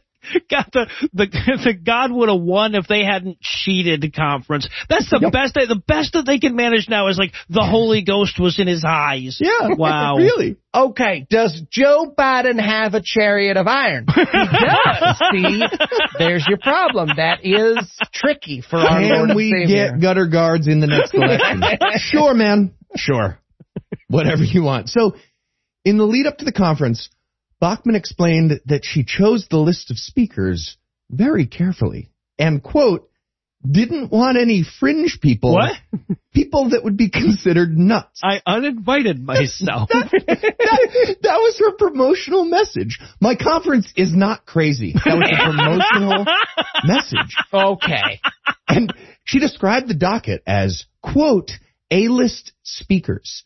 And that included Eric Metaxas. Yes.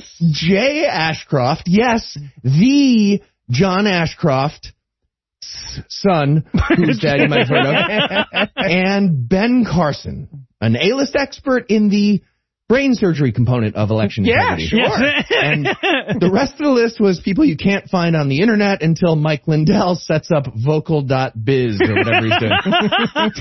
And just for the record, they could not get Mike Lindell. No. Well, so I'm pretty sure that pretty much all venues require a $1.3 billion deposit to have Lindell at this point. Yeah. So. We have the same insurance policy for live shows where I wear a costume. Yeah, exactly. So I understand. Yeah, so after a few hours of, okay, did you guys pray super hard in November? Did you guys pray super hard? Okay, fuck, we all prayed super hard. We all did the magic. Fuck. Anyway, from there, a whole bunch of that. Then they moved on to stopping HR1. This is the extra tragic part. And that, if you don't know what HR1 is, it's the hugely important bill that passed in the House, which would prevent a whole bunch of voter suppression. Yeah. And that's anti-Christian persecution. Yep. Yeah, sure the fuck is. Exactly. Yes, it is. We're going to persecute them right into equality. All that being said, I think Michelle Bachmann deserves a bit of credit. As far as I can tell, the conference did not include a giant golden calf. Oh. That was good. No significant raining of sulfur. Okay. Nobody accidentally stood their ground on Ben Carson. I'm genuinely impressed by that. And the stage was not a literal genocide ruin. Oh, and there you that's a go. win for the Christian right of 2021. So chalk it up. Good job. On the Michelle Bachmann. upswing. And in Don't Mask, Don't Tell news tonight. That's really good. That's of fantastic. all the parts of our global pandemic religion has ruined, it turns out that the one that pisses me off is the end. Because they're still out there killing motherfuckers with their stupid, even as we stand on the cusp of relative normalcy. In fact, many of them are acting like they've got a body count quota and they're running out of time to fill it. Case in point, the Canyon Ferry Road Baptist Church in East Helena, Montana, which is apparently recruiting a militia to end mask requirements. A militia? And while they're all dressed up and everything anyway, to end the, quote, communist occupation of the country. What? No, I remember that from the Communist Manifesto. Step 1, basic human decency. Oh, Yeah, right. Yeah, that was totally in the manifesto that they all read. Yep. and that's why Red Dawn slowed way down for Act 2. There's all those OSHA regulations. Yeah. There's really Yeah, boring exactly, after right. that Fucked movie. it all So up. much hand washing. So apparently the church is associated with a Texas-based group with the perfectly redneckian moniker Tactical Civics. Fuck you. That's not absolute. That terrorism. The word for that is terrorism. Yes, exactly. We already have a term for that. Yeah. No, they describe the problem thusly, quote, this republic of sovereign states founded in the name of Jesus Christ and blessed for centuries. Okay, I gotta stop you. I'm sorry, Noah. That is just such an impressive amount of wrong for half a century. Right? Yes, exactly. We haven't They might as well take a derivative wrong in the middle of that clause. What? Anyway, all of that bullshit is now under communist occupation by D.C., Beijing, and many state palaces.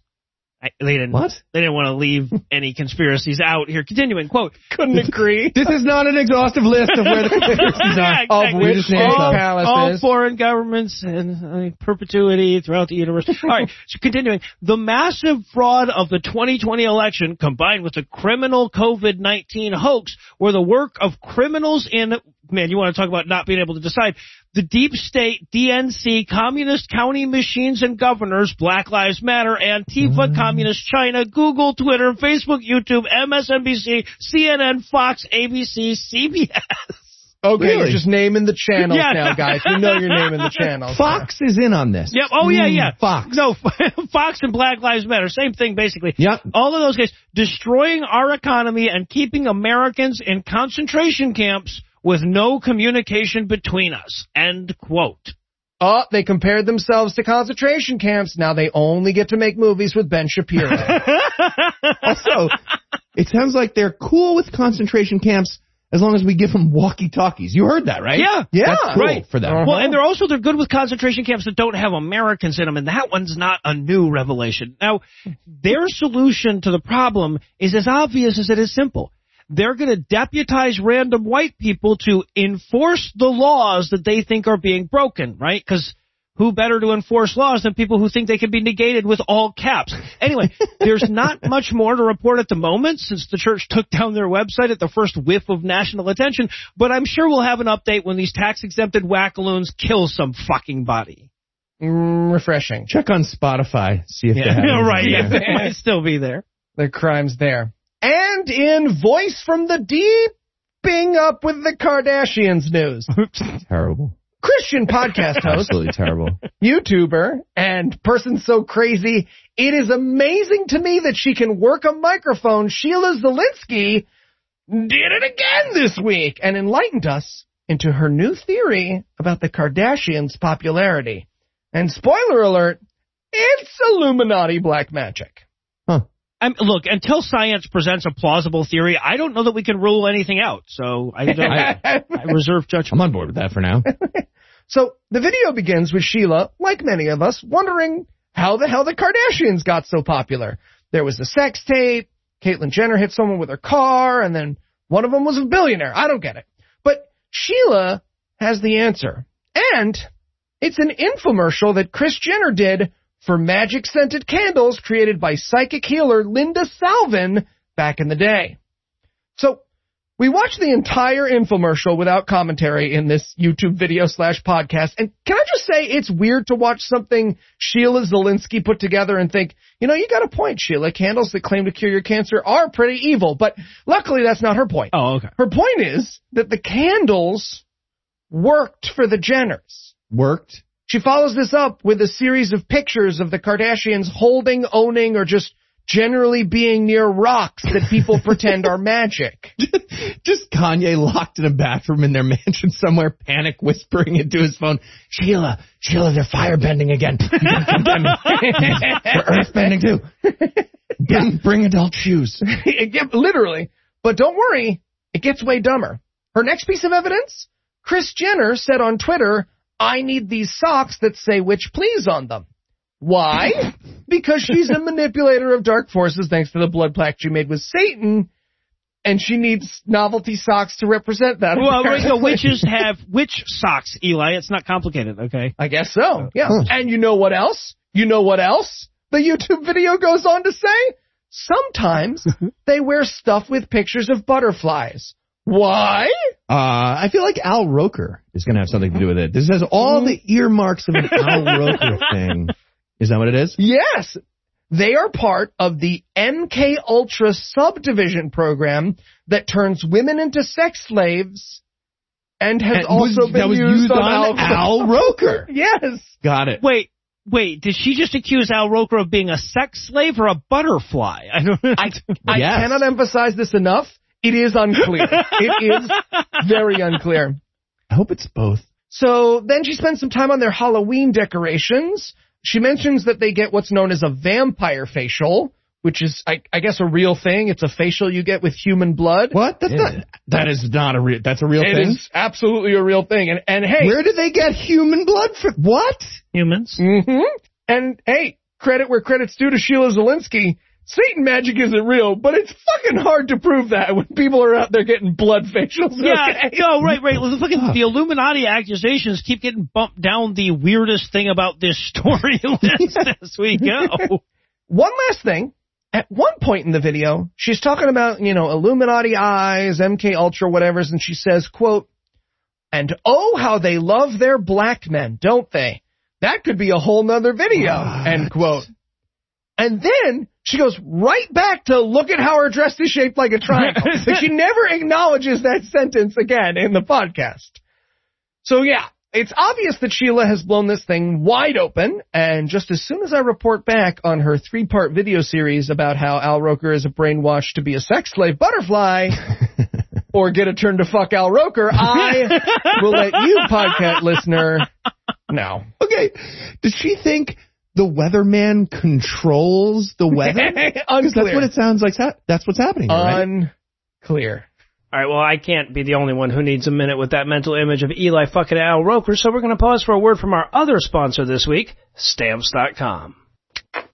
Hey, podcast listener. Listen to cutting in to tell you about our second sponsor this week, Stamps.com. And I'm pretty qualified to tell you about it because before we started the podcast, a big part of my job was mailing out products. I'd estimate that I spent something like 15% of my life at the post office between 2007 and 2013. It was such a hassle. Finding parking, waiting in line, going back and finding out your car has been towed because you were 8 seconds over the maximum parking time. True story. But now I do it all with ease using Stamps.com. See, I still mail out products on a regular basis, but when we send out Patreon rewards, I do it all from my desk. And that's because Stamps.com brings all the services of the U.S. Postal Service and UPS right to your computer.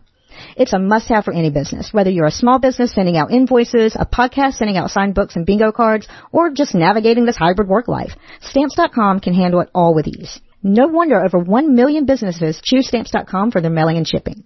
It's so easy to use. Just wait for Eli to send over the info, then text him and remind him that you're still waiting, then text Anna and tell her to tell him to check his text, then call Eli and remind him that Anna told him to check his text. After that, you can simply use your computer to print official U.S. postage 24/7 for any letter, any package, any class of mail, anywhere you want to send. Once your mail is ready, you just schedule a pickup or drop it off. It's that simple. Plus, it saves you money. With Stamps.com, you get discounts up to 40% off postage rates and up to 66% off UPS shipping rates. Not to mention that Stamps.com is a fraction of the cost of those expensive postage meters. So stop wasting time going to the post office and go to Stamps.com instead. There's no risk, and with our promo code SCATHING, you get a special offer that includes a 4-week trial plus free postage and a digital scale. No long-term commitments or contracts. Just go to Stamps.com, click on the microphone at the top of the homepage, and type in SCATHING. That's Stamps.com, promo code SCATHING. Stamps.com. Never go to the post office again. Next up in headlines. Despite the conventional wisdom, bigotry definitely has a place in our society. Let me finish. Stay with me. Don't stop the podcast. Let me continue. Bigotry toward bigots is exactly the type of thing we need more of. And this very simple concept was mentioned recently by Hamal Javeri in her article for USA Today about the Oral Roberts University basketball team, who got some attention during their run in the NCAA tournament last week. For anyone who's not familiar, Oral Roberts is an evangelical Christian school that has a whole bunch of horrible policies, including a strict ban against any same-sex relationship.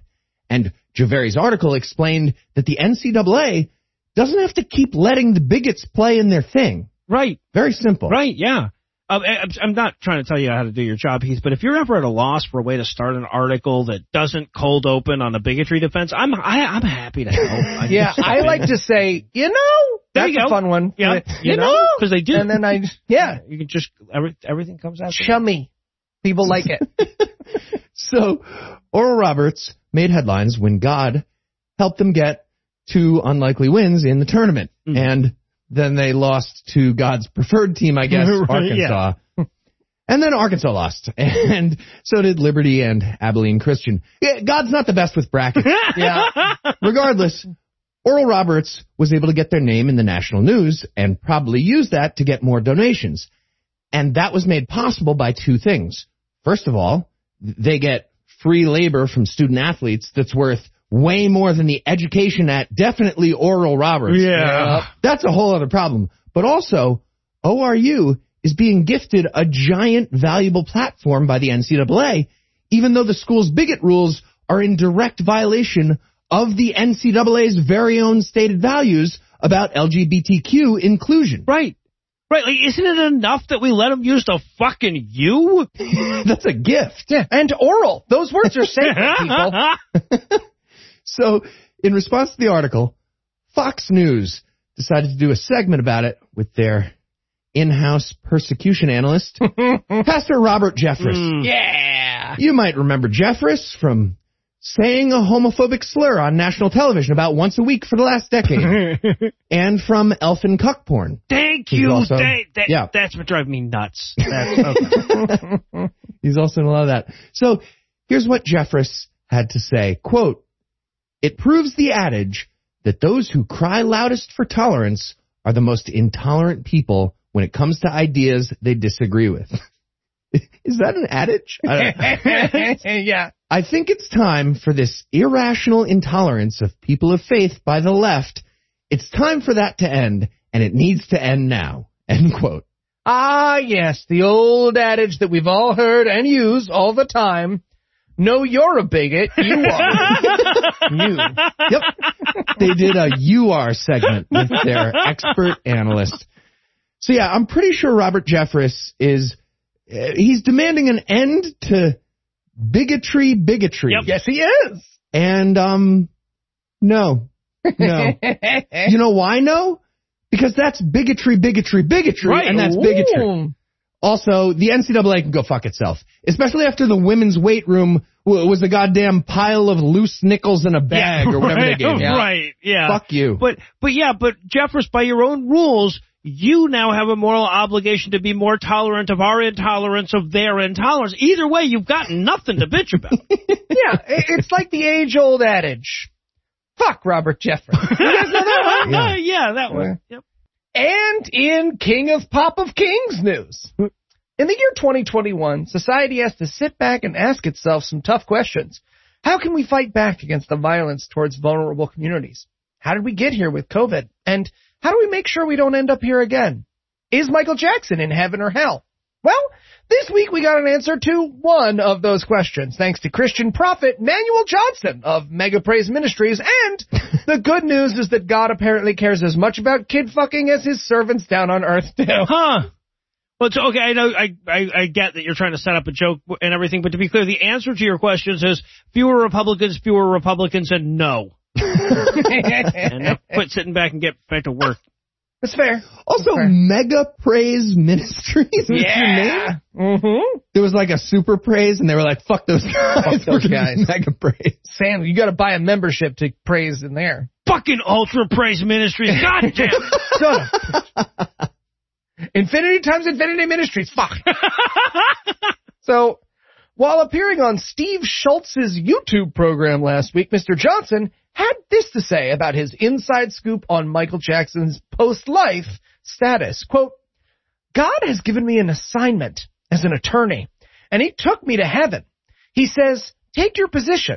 And there was an office in heaven with my name on it as an attorney to intercede for very well-known people on earth before they died. I had a placard. God gave me the little placard thing. I got a little thing, yeah. Because something was going to happen, and they were going to be weighed out in the balance. And I needed to intercede. I'm going to tell you something. Michael Jackson went to heaven. Before he died, God had visited him. There were prayers that went up for him that people would intercede, and Michael Jackson accepted the Lord Jesus as his Savior. Yeah, no, I guess I get how the omnipotent guy needed your help. So, and also heaven is all about some child rapists these days. So sure, yeah, I get it. Yeah, and they hired a public defender for that group of people. Yeah, there's a lot of technicalities they need to be represented. To be fair, okay, really? Well, here's the thing. Before you guys think that this was some easy case, he added, quote, the enemy wanted him. Oh boy, the enemy wanted him, and the enemy had set up witches to try to take him. What? And then these witches and warlocks made these crazy YouTubes that he was in hell. Made these YouTubes? Just like a demonic warlock doing an ASMR true crime makeup tutorial about Michael Jackson's afterlife trial. He's like, see, this is what I'm talking about right here. All right, well, I'm going to wait for the opening arguments about this. I want to hear Andrew represent the argument for Satan's DA before I decide if a pedophile belongs in heaven or hell. He concludes, this is not true, saints. This is false. Broken clock twice a day. Michael Jackson is in heaven. Same clock a minute later. Yeah. Right after. And you know what he does? He dances and he sings for the Lord. Oh, Jesus fucking Christ. He's the jester. Michael Jackson is the court jester for God in heaven. Okay, I just want to be clear about what's being said there. Yep. Go ahead. Come on, that's a pretty fun heaven. You get up there and God's like, you want him to dance for you? Do that moonwalk thing. Do that moonwalk. I always have to do the moonwalk. He continued, I had a small trance. God put me in a trance, and I had a chance to see Michael's last year during the time of epidemic and sickness, and God allowed Michael to dance. He says, tell the people on earth, this is Michael. Tell the people on earth to dance before the Lord, to celebrate. Good things are coming to celebrate. Good things are coming. And he's dancing and he's singing. He's a songwriter in heaven. Glory to God. Jerry almost slipped in to celebrate good times there, and he was like, no, stop it. Back out, quick. Can I do the Free Willy theme? No? Okay. And in dipping your phalanges in the Ganges news tonight. Fantastic. You found a rhyme for that. Yeah, right. I'm pretty sure that's the only one. Shoulder-to-shoulder masses of people all bathing in the same river was already a public health nightmare before there was a pandemic. But that hasn't stopped Hindus in India from gathering by the tens of thousands at a time to celebrate the Kumbh Mela, a sacred pilgrimage that begins in the northern city of Haridwar and ends on the fucking ICU on a respirator.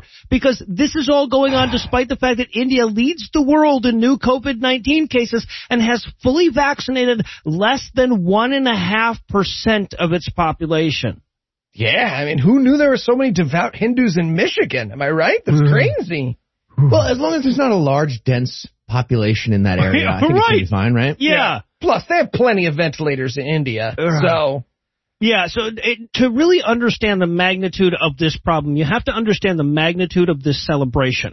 Okay, I've seen them described as the largest peaceful gatherings in world history. In the past, some of them have attracted upwards of 30 million people, and while this year's event hasn't seen anywhere near those numbers, the crowds were still distressingly enormous, and that would have been the case even if they weren't in a fucking warm river together. Mm-hmm. And it's worth emphasizing that this is a fucking pilgrimage. Any event with thousands, let alone tens of thousands of people gathering shoulder to shoulder would be dangerous as all hell, but it's all the worse in an instance where people are gathering from every small town in the fucking country to do it. Yeah, I can't think of a better strategy to spread a disease. That's like the perfect one. It's like Sturgis Bike Week, but without all the respect for science of American bikers. Yes. And of course, as America has amply demonstrated throughout the past year, there's only so much you can do to stop religious idiots from gathering for their religious idiocy. Right? Even basic common sense measures are impossible to enforce universally. But in India, the government isn't lifting a fucking finger to mitigate the issue. And that's because India's Prime Minister, Narendra Modi, is every bit as beholden to that country's religious zealots as Donald Trump was to ours. He's literally afraid that he'll face more dire political consequences by pissing off Hindu fundies than by continuing to let people die to the tune of 2,000 plus a day. And, most frightening of all, he's right. Yep, he is. All right, well, on that depressing moment from the past that could just as easily be a moment from the present, we're going to close the headlines for the night. Pre-recorded Heath, pre-recorded Eli, thanks as always. Jumanji. And when we come back, Lucinda will be here to wonder what that smell is.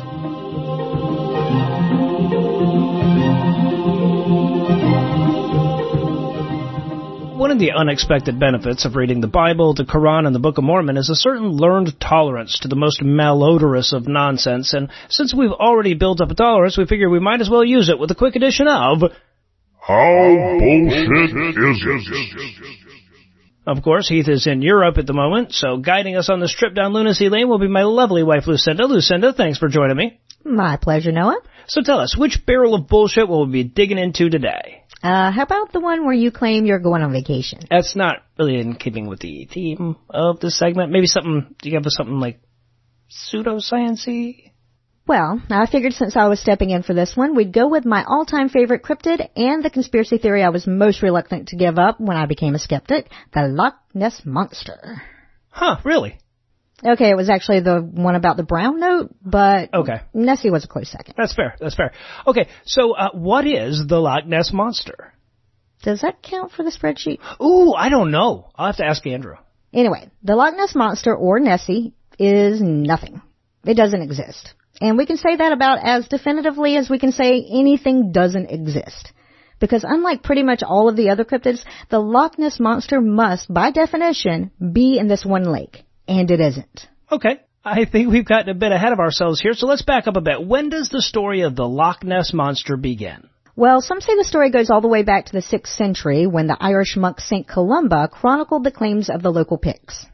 Okay, but that's fucking nonsense and those people are fucking lying. True. There have actually been several efforts to grasp an antiquity by presenting entirely normal stories from the area and pretending that they were about the plesiosaur. The St. Columba one is indeed a story about a sea monster near the River Ness, but pretty much all the stories about the saints had the odd sea monster in them. So either the world was just teeming with mythical sea creatures back in the 500s, or that one can easily be dismissed. There are a couple of other stories from the late 1800s that have been retrofitted onto the legend as well. One from 1871 that amounts to a guy saw a weird log and kept it to himself for 60 years, and another from 1888 that can be summed up as person sees animal. But the real story doesn't start until 1933 with the Aldie McKay sighting. Okay, before we get to that, what's the point of disguising the true origin of the story? Well, the whole myth rests on the idea that a breeding population of plesiosaurs, or if you want to go all the way into Crazy Town, one immortal plesiosaur, has lived in that lake for 66 million years. So either you retrofit some unrelated stories into it, or you admit that nobody noticed that shit until 1933. Okay, yeah, I get it. All right, so you were saying something about the Aldie McKay sighting? Yeah, so to be clear, there was already an established myth by 1933 that suggested that there was a giant monster that lived in Loch Ness. But that's true of maybe 1 out of every 4 bodies of water on Earth. But the Aldie McKay sighting is the first time this story gets put down on ink. Specifically the Inverness Courier, where an article by one Alex Campbell kicks off the century-long delusion. In it, Campbell tells the story of Aldie McKay and her unnamed husband, who were driving by the lake on the night of April 15th, 1933, when Aldie saw something fishy in the lake. According to a later recollection, she yelled, "Stop, the beast!" And then she and her husband watched Nessie roll around in the water for a full minute before sinking below the surface. Okay, so what did they describe? Not much. The article just says that its body was the size of a whale, and then it left water cascading and churning like a simmering cauldron. Huh. Usually cauldrons aren't employed for a simmer. Right? A boil. Yeah, I don't know. But Aldie said she knew that, quoting directly from Campbell's article here, there was no ordinary denizen of the depths because apart from its enormous size, the beast, in taking the final plunge, sent out waves that were big enough to have been caused by a passing steamer. Okay, how is that apart from its enormous size? No idea. Oh. Seems like a necessary consequence of that, right? Yeah. But regardless, that story was the spark that would ultimately set the world aflame with Nessie fever. There were a couple of more sightings that year. One from a couple that says that they saw Nessie crossing the road in front of their car. Really? Like they had to stop and wait like it was a school crossing, apparently. Oh, okay. And the other from a guy out walking his dog. That guy, Hugh Gray, is the first to snap Nessie's photo, which, if you think about it, is crazy weird. This is 1933. It's not like he had a camera on his phone or anything. Right. Anyway, the original negative of the photo was lost, and the picture is super blurry. But from what we know now, it was almost certainly a picture of an otter. Okay. Well, okay, but that's not the famous photo that everybody thinks of when they think of Nessie, right? Nope, that one, the surgeon's photograph, comes from a year later. It was first published in April 1934 in that bastion of journalistic credibility, the Daily Mail, and it was so steeped in legitimacy that the guy who took the picture didn't want his name associated with it. Yeah, that's a good start. Yeah. So if you've ever seen or read anything about the Loch Ness Monster, you've seen this photo. It shows a decidedly plesiosaur-shaped head and neck poking out of the water with huge waves flowing to either side of it like it was leaving a huge wake. Or at least that's what you usually see. But that's because the photo has been cropped. In the uncropped photo, you can see that it's actually tiny. It's estimated that the whole object is some 2 or 3 feet long, and that those huge waves on either side of it are actually just normal-sized lake ripples. So, what was it? Was it like a big swan or something? Even worse, it was a deliberate hoax. Apparently some dude found some fake Nessie footprints and got made fun of for believing that they were real. So he concocted this whole photograph as revenge. This was all exposed way the hell back in 1975 apparently, but all the cryptozoologists that want to sell books about sea monsters conveniently leave that part out. Well, okay, but there are other sightings and photos and stuff, though. So just because this one photo is a hoax doesn't mean that Nessie doesn't exist. Yeah, like maybe the one taken in May of 1977 by Anthony Doc Shields. And you can tell how trustworthy he is because his nickname is Doc and he isn't a doctor. He's actually a magician and a psychic. No, he isn't. No, he isn't. He also didn't take pictures of the Loch Ness Monster either, but that didn't stop him from claiming that he did and presenting them to the public. Unlike the typical plesiosaur image we get, Shields described Nessie as an elephant squid and said the long neck you see in the surgeon's photograph is actually the squid's trunk. And no, squids don't have trunks, so fucked if I know what he meant there. Suffice it to say, though, that his picture is so rubbery and ridiculous, it's often referred to as the Loch Ness Muppet. Nice. Okay, so, and let me guess, the number of sightings of Nessie has gone down precisely as the prevalence of cameras has gone up, haven't they? They sure have, but modern technology fucks this myth even harder than that, because sonar has gotten really good in the intervening 8 decades plus. So despite its truly monumental depth, we can basically look all the way down into the loch and see what's there. And what do we see? Fishes and shit.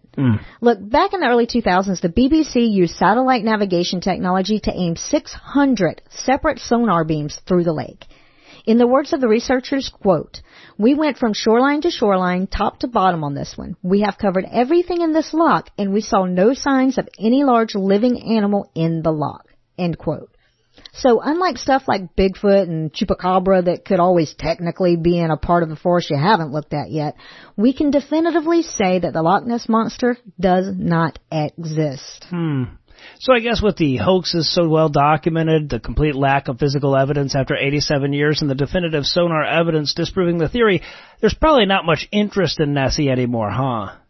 Cryptid-based tourism accounts for over $50 million a year in tourist revenues, and the loch was seeing upwards of 2 million visitors a year in the pre-COVID times. Okay, but at least some of those people were just there to see a pretty lake, though, right? Maybe, but there are 29,999 other lochs in Scotland, and none of them are within 2 orders of magnitude of Loch Ness's visitors. Okay, so with the theory so thoroughly debunked, why do people still go?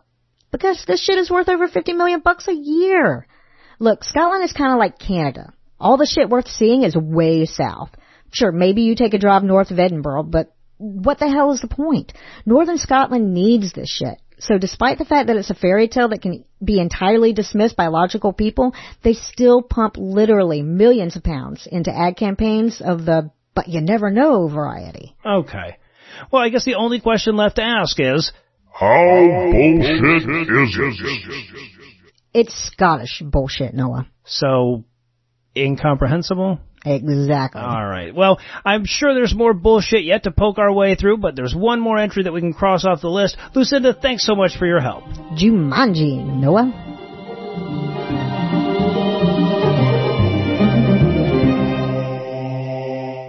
Before we kick our feet up tonight, I want to remind you that you're a much better person than you give yourself credit for.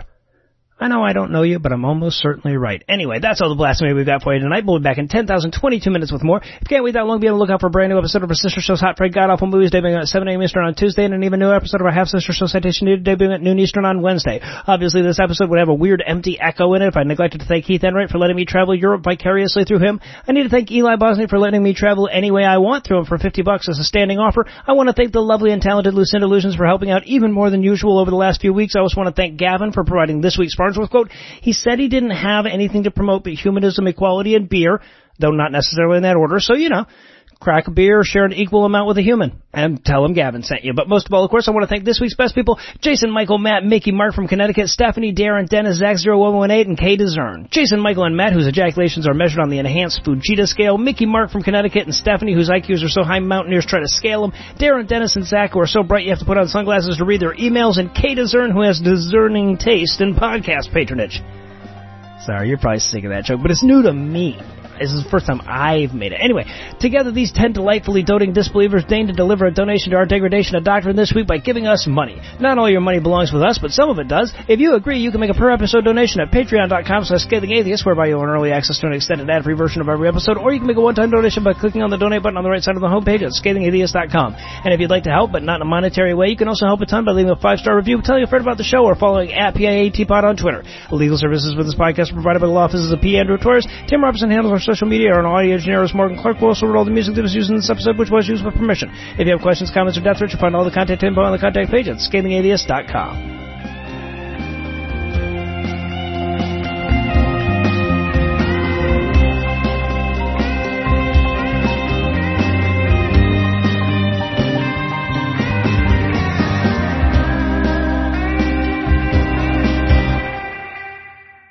Tax. texts. There it is. Sorry. No Sorry. problem. I'm going to start it again from Yeah. the beginning. The preceding podcast was a production of Puzzle and a Thunderstorm, LLC, copyright 2021, all rights reserved. Warning, this podcast is not safe for work. But other than that, it has very little in common with capitalism. This week's episode of The Scathing Atheist is brought to you by Gabby, WordTune, and by the new Christian kids game Hungry Hungry Hypocrisy, because Christian kids need to learn to swallow shit without question early. And now, The Scathing Atheist. Hi, I'm Katie from Dallas, Texas. I don't have anything to promote other than wear a mask and get your vaccinations. And we did, in fact, evolve from filthy monkey men and women.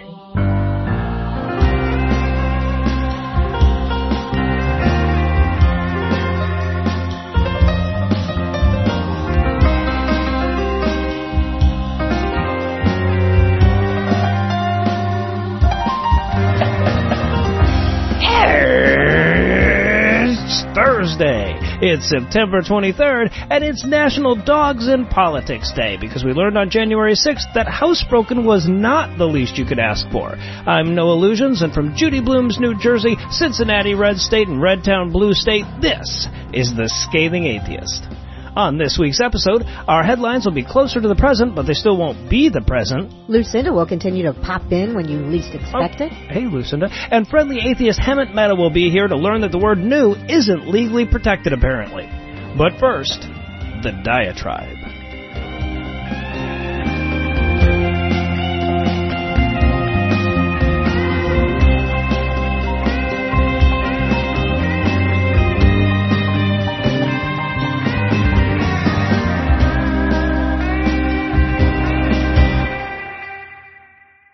Okay, so I'll admit it up front that I was hesitant about doing this diatribe because it's one big sports analogy, and a lot of you hate anything that mentions any sport of any kind. Doesn't matter if the analogy requires any prior knowledge about the sport. Some of you just have this weird, inexplicable prejudice against all things sport. But I feel like I love a good analogy more than you hate sports talk, so I'm going with it. So one of the things that makes my job tough is that I was never really religious.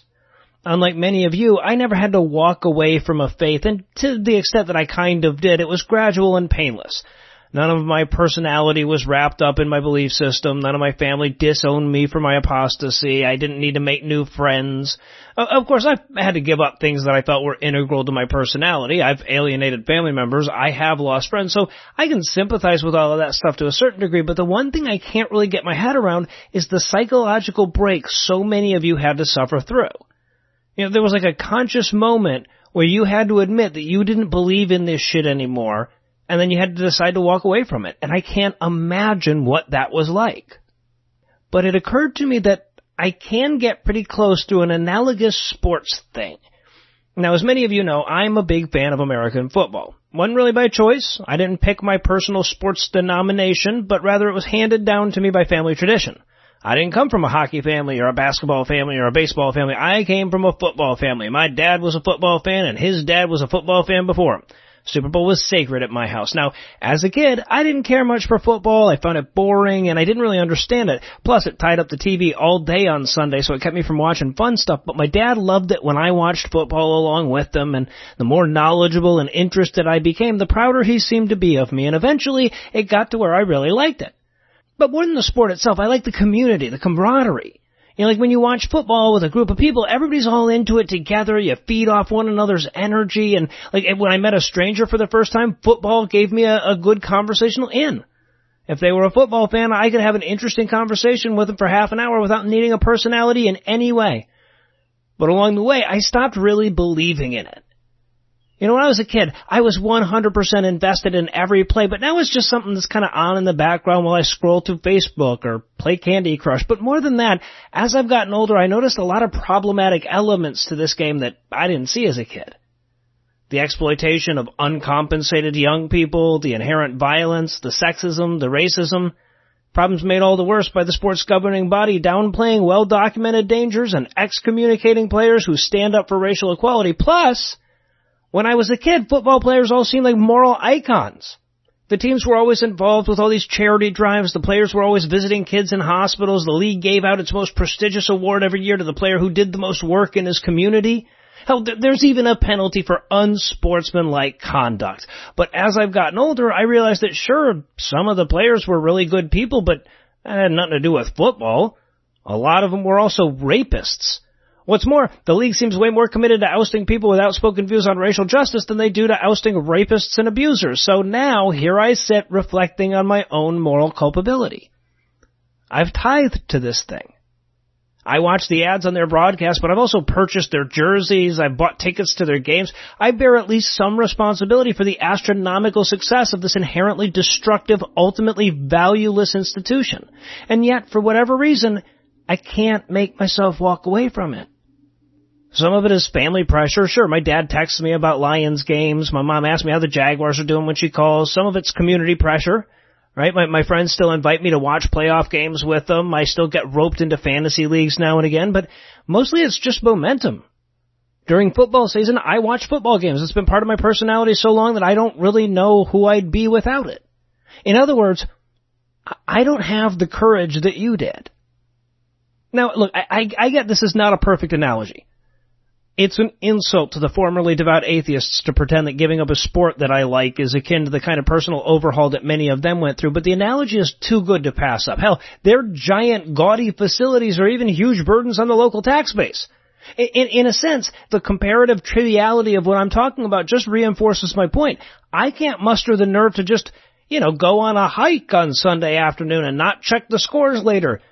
Nobody's going to disown me, and the NFL never promised me eternal life, and yet that ingrained nugget of personality is still too much for me to sever.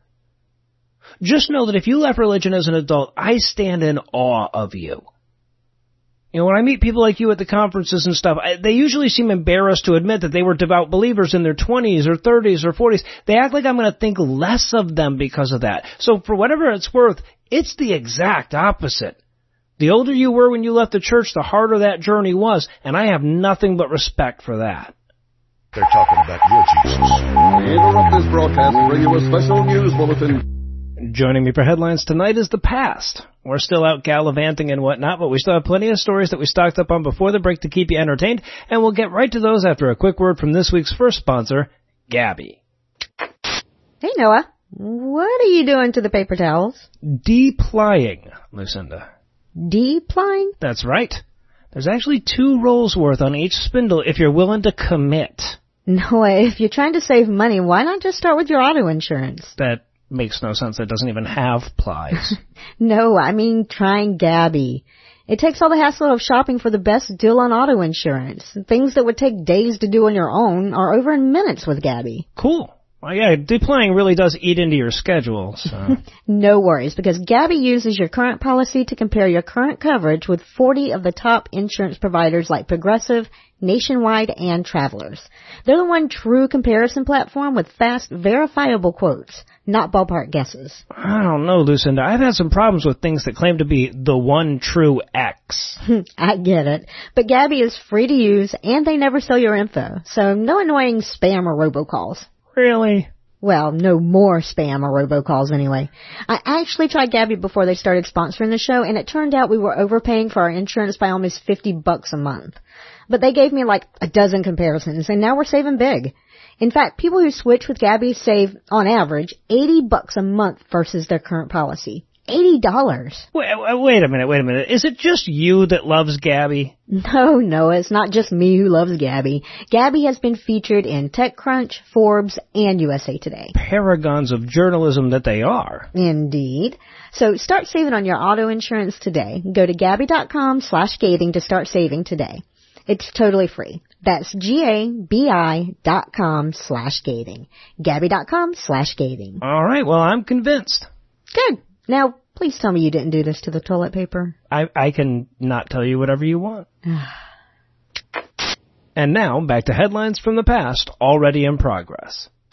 And in ruining our global pandemic news tonight, COVID is still hard at work trying to help us out with that churchgoers live longer statistic, and we learned that yet again this week, this time from data released by the UK's Office of National Statistics. The data tracked COVID deaths in the UK from January 2020 through February 2021, and lo and behold, people with no religion were the least likely to die from the disease. Get the fuck out of here. Right? No. And not by a small degree either, by the way. The religious demographic in second place was Christians, and atheists were 15% less likely to die of COVID than them. And that was even without using the promo code SCATHING at checkout. Hey, Tiffany at Audio Boom, I know you're listening. We want that Pfizer ad campaign. Moderna, Johnson, all of them. I won't put a tragic scene in the background. I promise. It's just a normal one. I bet poor Tiffany does have to listen at this point. Yeah. What? So, world-saving medicine. Now, of course, the more educated and richer you are, the less likely you are to be religious, and the more likely you are to have access to top-notch everything in terms of healthcare, even if you live in the UK, right? So some of this is not causal, obviously, but some of it also is. So the Office for National Statistics summarizes the data like this, quote, men and women in the no religion group and women identifying as other religion had lower rates of death involving COVID-19 compared with the Christian group. And then they rank all the different religions and who did the worst. And then they add, quote, adjusting for differences in location, socio-demographic factors, and certain pre-existing health condition accounts for a large portion, but not all, of excess COVID-19 mortality risk observed in some religious groups, end quote. Okay, but not all is pretty key there. So just to be clear, for statistical purposes, believing in things that are definitely not real kind of needs to count as a pre-existing condition. Right, yeah. So it is treatable, but it's a pre-existing condition. Yeah. Or, hear me out, we find this valley, right? Okay. Are you with me? Talking about John Galt? Oh, God, they'd be so pissed if they weren't invited when it finally happened. Yeah. So, yeah, education and income are definitely important. Christians also tend to be older on average than atheists, but not going into a tiny room with a big crowd of people to amen at each other really loud also factors into it. Right? Not thinking a magical being was looking after you also factored into it. Believing in science also factored into it. And look, interesting. I think it's important to remind everybody that while religious people tend to be less educated than atheists, the same is not true for religious leaders. Right? Oh, so you're super guilty. Right, exactly. If you're leading a group that's disproportionately uneducated, I feel like it's all the more important that you don't lie to them about what can and can't cure a disease. And that puts me in the fucking minority. Yep. Jesus. You're ruining our pandemic, our perfectly good pandemic. Yeah. Damn it. Also excludes you from the Supreme Court at this point. So. Yeah. And all other points, actually. Yeah, exactly. And in Furniture Dicks news, the adorable furniture shop. That's going to make sense. Yeah, thank you. The adorable furniture shop, 4th and Main on Laurel, located in Conway, South Carolina, not at 4th and Main on Laurel, has challenged us to a Hallmark theme. No, they have a different location that's on Laurel. How could that be addressed? 4th and Main is on 4th or fucking Main, not Laurel. They have a really weird grid. It's just crazy. Yeah, there's a diagonal. Laurel just runs diagonally right through it, apparently. Yeah. MC Escher designed their city. It's a whole thing. Anyways, that poorly named furniture store has challenged us to an adorable Hallmark-themed prank war. Have they? So slide on your Ugg boots, order extra whip on your pumpkin spice frappuccino, and let's slip the people who dress up their dogs of war.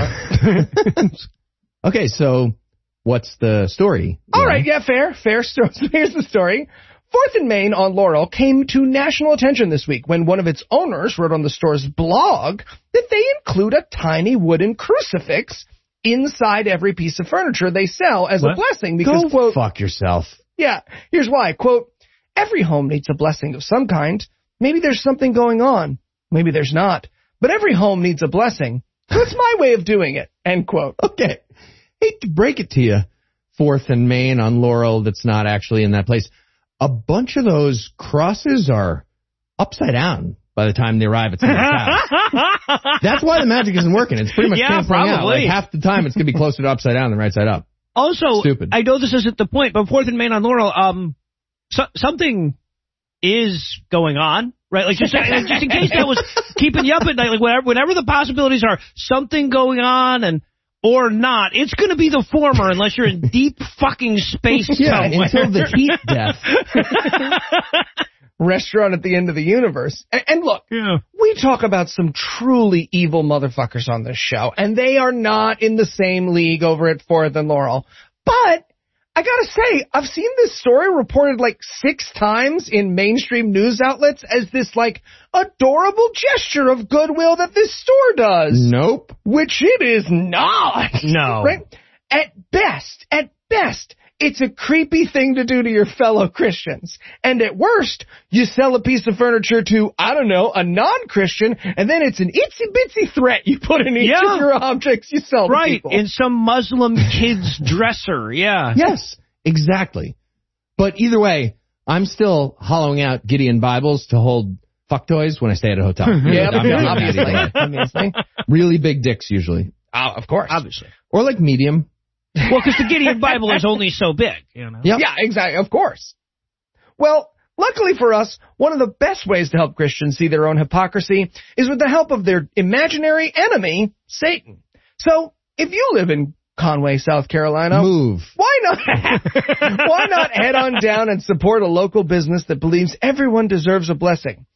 Totally unrelated, you can buy a bag of pentagrams on Etsy for $8. Huh. No idea why I brought that up. I'm just saying. Bro, nothing. Just save yourself $8. I feel like waving your hands over an ottoman while mumbling pseudo-Latin would be enough to scare them into exercising it, right? Now we got to do 2 in that one. Because that guy, he lifted his butt cheeks and waved at it. I don't like that. Flip it upside down. And next up in headlines, a Colorado woman named Amy Carlson was found dead last week with her body mummified by a very inept mummifying squad using a sleeping bag, some cloth, and a string of Christmas lights. Jesus. Also, her eyeballs were completely removed. Jesus fucking Christ. And 7 close acquaintances were then arrested and charged with abusing a corpse and possibly killing her in a different state and then moving her to an apartment in Colorado to decompose for the last month. So, you're all probably wondering, was she the organizer of a secular hobby club? Turns out she was not. She was not. She was the mother god of a religious cult. And the name of the cult is Love Has Won. Okay. The cult. Okay, Grabber Pedden in me wants to toss out how unnecessary the has is in that name as Thank you. Possibly a motive. Love has been having one. Imperfect? Okay, again, tragic, but I feel like if you're the head of a cult and it ends with people removing your eyes with grapefruit spoons, you didn't maximize your leadership in the cult. All right, so just in case anyone missed one single episode of Dr. Phil when they had a big emergency last year, here's what we learned about Carlson and the Love Has Been Having One cult during her episode of Dr. Phil last year. She's somewhere in the range of 45 years old to 19 billion years old. Okay. She can cure cancer with the power of love. Oh, I would lead with that one. Yeah, no, that's a good one. Using that power, she's done over 100,000 spiritual surgeries. She stabs out the cancer with the love, apparently. It seems like it wouldn't be a surgery. Yeah. I don't know. She also talks with Robin Williams a lot since he died. Never before he died. They met after that. Okay. Sure. And she's been reincarnated over 530 times. It's a number above that. It's I was going to say, how than many 530. More? She knows exactly 530 or more somehow. Her past lives include Joan of Arc, who actually probably had a death that was worse than that. Yeah, no. Sure, yeah. Also Marilyn Monroe. Killed by FDR. What? Fucked Anton LaVey. Yeah. No, she didn't. Cleopatra. Also died. Tragic. I'm getting a pattern here, lady. And wait for it, Eli. Jesus Christ of Nazareth. Oh, interesting. Yeah, again, the eye gouging, not that bad compared to the other ones. Yeah, She's, really. A veteran of bad deaths. Hey, Stop reincarnating. Right? It's not working out. You suck at living. Well, she's trending up. It's getting more pleasant, I guess. That's true, yeah. Yeah. She's just going to be like a guy named Dave next time. Well, here's the thing. She didn't mention any lives of not famous people. It's weird. It was just all famous people. And she actually has full memory of all those lives, including the entire crucifixion. Wow. Okay, so really fucked up half-related story about this. So I guessed it on a podcast called the True Crime Campfire podcast, where we talked about a couple of different cults, and the hosts, Katie and Whitney, highlighted this particular cult. So the episode aired I believe the same day that this chick's body was found. What? So, interesting. Yeah, I guess what I'm saying, Katie, Whitney, if you guys want to do an episode about the MyPillow guy, I am down for it. Yeah. Forget the Death Note. We found the Death Podcast, people. Okay, so I think there's a couple good lessons in there, believe it or not. First of all, we learned that love has been having won. Mm-hmm. And also, based on the data, if you want to avoid getting murdered and having your eyes gouged out and getting wrapped in cheesecloth like a badly rolled joint by an idiot, and then dumped at a secret human composting apartment in Colorado, here's what you do. Don't be in a cult. Don't be in a cult. Guaranteed foolproof strategy right there. Also, don't talk to Dr. Phil. Just probably another good move just in general, unrelated. Always. Yeah. And on that note, we're going to close the headlines for the night. Pre-recorded Heath, pre-recorded Eli. Thanks as always. Jumanji. And when we come back, Hemant Mehta will be here, and I won't. So I'll feel kind of cheated.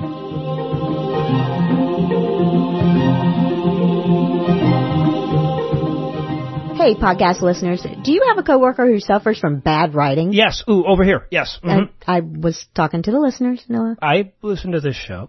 Fair enough. Well, you're not alone. Every year, U.S. businesses waste over $400 billion because bad writing causes confusion, misses the mark, or just takes too long to get to the point. I find that hard to believe. Come on, imagine Eli writing stuff where large amounts of money are at stake. And it all makes sense now. Mm-hmm. Yeah. Well, our new sponsor is looking to change all that. WordTune is a subscription service that fine-tunes the writing of your whole team. We got a free trial of it, and I was amazed by how much time it saved me. It was like having a real-time editor.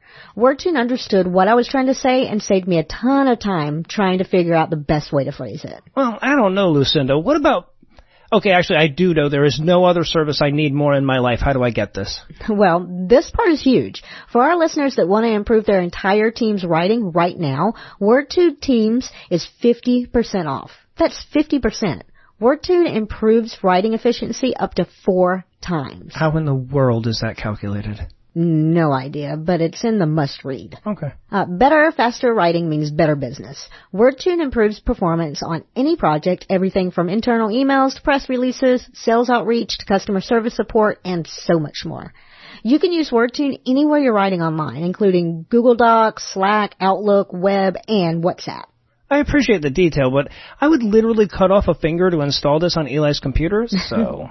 Well, right now, our listeners can get 50% off WordTune for Teams at wordtune.com/scathing. If you want to see the benefit of WordTune, you can try WordTune for free at wordtune.com/scathing. But this 50% discount is only available for a limited time and only available for Teams. You might never see a discount like this again. Never? Never. Wow. Your team can start writing better right away for 50% off. That's half price at wordtune.com/scathing.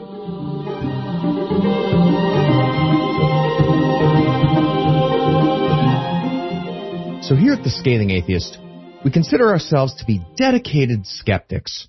We're always looking for new arguments that might refute our current worldview.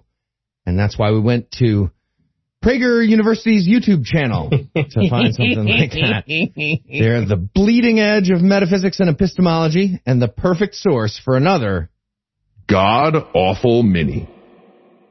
And Eli is still here from the show. So am I. We're both here. Just want to be clear that we're both still here. Eli, you good with that? We're both here? Cool. I just like a little welcome, little clarity. Okay. Segments. Well, there it was. And for contrast, we're joined by a truly great voice in the atheist movement. We have Hemant Mehta of the Friendly Atheist. Hemant, welcome back. Gentlemen, hello. I'm so excited for this. This video makes me so happy. It's pretty stupid. So let's get right into it. What god-awful mini are we going to be breaking down today? We watched this video from 2014 from PragerU, and it's called Does God Exist? 4 New Arguments. And I have to say, I told you, cutting edge, bleeding edge of metaphysics right here. The thing that excited me most was that PragerU found new arguments for God's existence, and I was so excited to hear these. I mean, one new argument would be amazing. Love to hear it. But man, they got 4, and to introduce these 4 new ideas that are going to convince atheists everywhere to believe in God, they found like the most prominent astrophysicist / science expert / biologist they could find. Did they? Theologian. I'm pretty sure the person has multiple PhDs and everything. From PragerU, maybe. Yeah. Maybe. Yeah, we'll get to it. Yeah, no, they found no one of academic academic influence. They found no actual theologian. They found a mediocre Cincinnati Reds pitcher. Yeah, they did. And that may be, besides the 4 new arguments, the fact that this is their narrator for all this. It's amazing. And did they even really find 4 arguments for God? I feel like they found 4 things about science that they were like, we're going to expand this into 4 things and say these are wrong. But there was no arguments. 4 things I don't understand. Yeah. Yeah. It's rough. Yeah, there are 4 new arguments for the sort of people who watch PragerU and think, I've never heard anyone comment on anything. I've never read a book in my life. What are? I mean, everything's new to somebody, I guess. Yeah, and Eli, let's be a little more specific. How bad was this mini? Well, if you love Thanksgiving arguments with your Christian Uncle Frank, but he lacks the hubris of an Act 1 Final Destination character, you will love this mini. I love Final Destination. All right. Is there anything you guys would like to nominate this one for being the best at being the worst at? Yeah, I am stunned by the amount of overconfidence matched with the level of ignorance. Like, you have to be arrogant to say, yeah, you have to be somewhat arrogant, and I don't necessarily mean that in a bad way, to say, I have not just the definitive proof of God's existence, but 4 of them, and I'm going to tell them to you in like 3 minutes, 4 minutes. But the amount of arrogance with which he's like, yep, I got it. Here they are. Boom. Drop the mic. mixed with the fact that when we examine this, he's not actually saying anything of value. That to me was just amazing, even for PragerU. It's impressive. Yes. Very impressive. I mean it I mean arrogant in a bad way. I think Hemant was just being nice. I mean all that in a bad way when I say the same thing. Absolutely. I would also like to do a best worst. Yes, you would. I'm going to say best worst. Backstory. So, as you heard from Hemant, the narrator is a former Cincinnati Reds pitcher. His name is Frank Pastore. He was on the Reds in the 80s, and he later became a Christian radio host. He's going to tell us about why God is definitely real. Well, that guy did an episode of his radio show in 2012 and explained how he rides a motorcycle, adding, quote, exact quote, at any minute, I could be spread all over the 210 freeway, but that's just my body part. And that key distinction undergirds the entire Christian worldview. Now, okay, that's ridiculous, but here's what happened next. 3 hours later, he was riding his motorcycle. 3 hours later, this is really what happened. He's riding his motorcycle, and he got spread all over the 210 freeway when he got hit by a car. And he died from that because God is apparently Jewish or Muslim or one of the other ones, and also hilarious. 2 quick things about that. One is I did not know that detail, but I saw the video and I'm like, who is this guy? Oh my God, you've got to be kidding me. But two, the video, as you said, he died in 2012. When was this video released? 2014. He came back from the dead to make a PragerU video about this. Like, and the thing is, look, obviously he filmed it beforehand and they're premiering it in 2014, but they make no mention of the fact that this guy is dead in the description. No. They're just like, yep, this is it. You don't need to know anything else about Frank. No. They don't mention that he died of God. No. Yeah. I mean, it took them 2 years to edit 5 minutes of video. Imagine how long it would have taken them to put that in the description. See, and I was going to go with best worst misappropriation of the term Big Bang, which in this video will just mean shit I don't understand or believe in. I honestly thought you were referring to the getting hit by a car. Oh, that too. Could be that too. That's the fifth Big Bang. Yeah, we'll talk about it. All right, well, let's get into the video. So we're going to start with Jim Pastore, Elmer Fudd in a sports coat, and he was an atheist, he announces right here, for 27 years. So, you know he's credible. Yeah. Yeah, he went to atheist church every Sunday, really dedicated to the cause. Man. I don't know if you're going to play it right now, but every single time an apologist opens any lecture or video with like, I used to be an atheist I was a hardcore atheist for this long, immediately the red flag should go off because it's like, what does that mean for you? Right. What exactly does it mean that you were a hardcore atheist, that you were an atheist at all? Because for a lot of these people, Lee Strobel, Kirk Cameron, those types, it really, I mean, when you listen to more of what they say, it just comes off like they were apathetic and they never thought about this stuff, which is fine. I'm not saying you were secretly a Christian or something, but you didn't really think about it. And there's nothing, I don't have a problem with that. Not everyone cares about this stuff as much as all of us do. But don't say I was an atheist for 27 years as if you were like one of you guys with a podcast or a blog or you were an activist on the ground. No. You just didn't care about religion or whatever. Yeah. If I don't take up tennis until I'm 27 years old, I wasn't an anti-tennisist for the first 20 years of my life. You're an anti-tennis apostate at that point.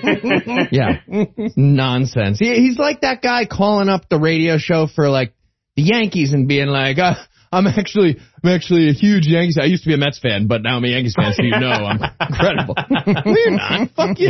Yeah. Absolutely not. You switched from Mets to Yankees. Get out of here. So he also says here right at the beginning, I used to think religious people were less intelligent and less educated. And I'm thinking to myself, like, okay, but then you learned that big data is a hoax? Like, we have very clear stats on the averages there. He also says, I used to think religious people were just in it for the money, the sex, and the power. And look, the money and the power I get, but are there people into, like, the mainstream religions for the sex? I mean, maybe there's not couple, in a good way. That's a really, really bad thing for most of the answers to that question. Yeah, I don't think Kenny Copeland is in this for the pussy. Also, by the way, there's a little visual aid on the screen here, and he says the thing about money, sex, and power. And sex is represented by a guy with no sleeves and no pants and a cigar holding hands with the sign from the women's public bathroom. That's the visual aid for sex. With a ponytail and lipstick, which I don't even know why, but I'm offended. And I don't really understand why I'm offended by that image. But yeah, it's a weird way. And like, I'm offended. Yeah, look, I'm with you. I don't know why either. I am though. I understand where he's coming from with the concerns about like, you know, religion used to be bad and evil. And I thought, whatever. Okay, I know where that's coming from. But seriously, anyone who I've known as an activist, as someone who's promoted, as much as I could say, atheism for a while, they will be the first to tell you, no, of course there are intelligent religious people. I think they are wrong on this particular subject. The fact that, I mean, right after this guy says, you know, or at some point he says I was an atheist for 27 years, here's another red flag. Your entire opinion of religion is the most unnuanced, stereotypical atheistic thing. Like, nope, all religious people are in it for money, sex, and power. Like, no, have you never met a pastor who was just like, no, I don't really make any money, but I really believe this stuff? Like, I've met tons of those people. Yeah. Those are not my bigger problems here. Like, this guy has no nuance on any of this. He's saying right off the bat, here's why you should not trust me, because I have no awareness. Right. That's what came out to me right up front. And I'm like, I'm not even at the 4 arguments yet. But right off the bat, you're telling me all the reasons I cannot trust your judgment because you clearly don't think about this stuff. No. Yeah, in a second he's going to say, religion is a psychological crutch for intellectual weaklings. And I'm like, I don't know, man, maybe don't argue with 4chan so much. Talk to an actual atheist. Yeah, like, I wonder if someone wrote that script for him because they were like, oh, we have to write something for a former atheist. I know what we can have him say. I mean, honestly, that description sounds exactly like the same trumped up version of atheism you see in every apologetics book. Yeah. Yep.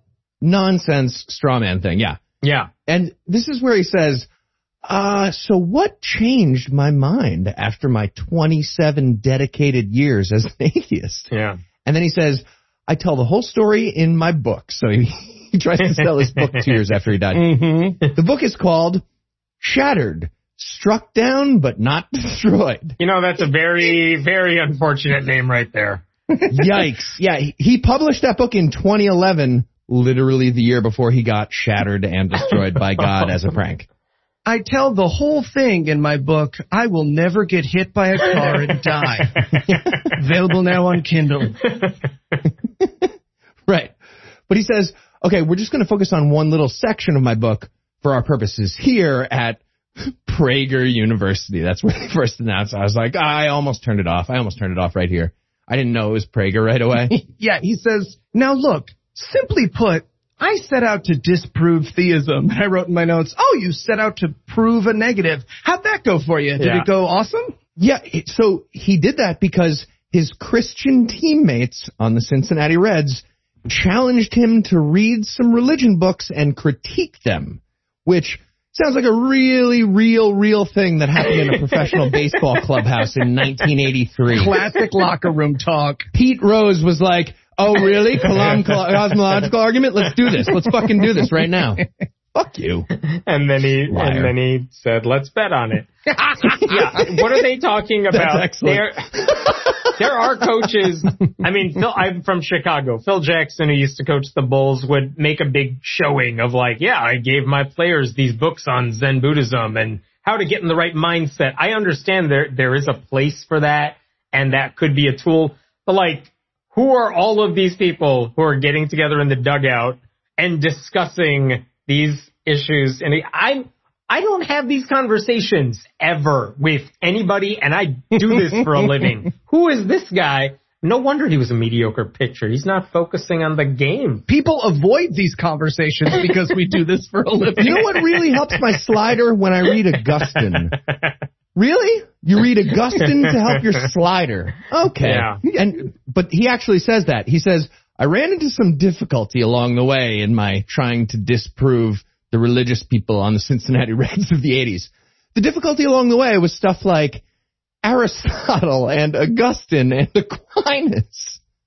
Keep in mind, this video is called 4 New Arguments, and he has yet to mention a philosopher from the advanced era of the 18th century. But what he realized is that if he was going to disprove God, he would need to believe in 4 Big Bangs. So we're going to start with the first one here. It's the Big Bang that you know about. Everything else is an insane rambling on a PragerU video.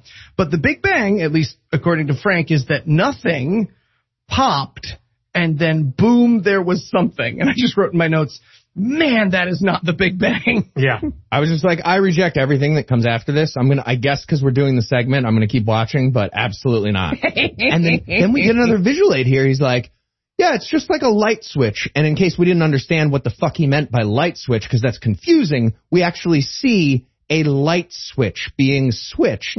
So that's how the Big Bang happened. That's what you have to believe to be an atheist, is that there was a light switch at the beginning of the universe. Yep. And someone flipped it on. This is where your tuition money goes at PragerU for illustrations of light switches. Yeah, ads for salt pills and illustrations of light switches. Yep, and dark money to Republicans. Yep, that's where your money goes.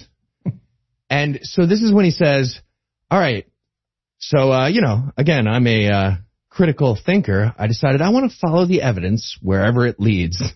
And I want to make an extra nomination for Best Worst here. Best Worst visual aids. I already mentioned a couple. At this moment, we see a placemat at Denny's. So the truth about the origin of the universe is following the evidence wherever it leads. Just so we understand what that means, we watch a map being filled out very slowly as if on the placemat at a Denny's. It's a maze.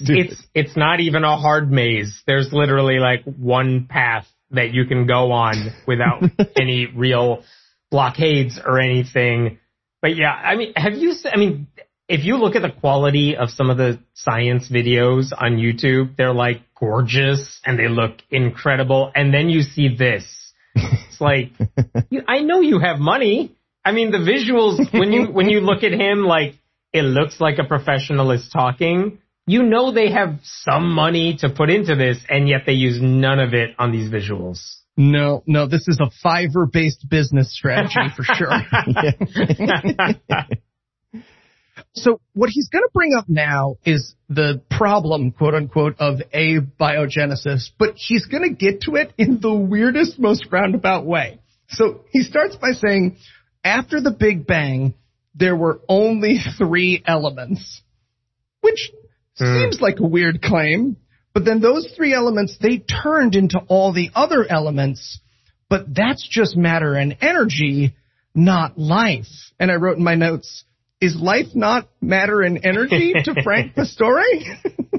Also, I got excited here. I was like, oh, so that was first Big Bang, matter and energy. The second one is going to be when 2 amoebas fucked, and he's going to show us that? Like, what's about to happen now? Those are already alive, man. Actually, this is interesting because I don't think he shows amoebas at all. I think when he jumps from Big Bang 1, which is the Big Bang, to Big Bang 2, which is like life coming into existence, he jumps right to a picture of like a fully formed human.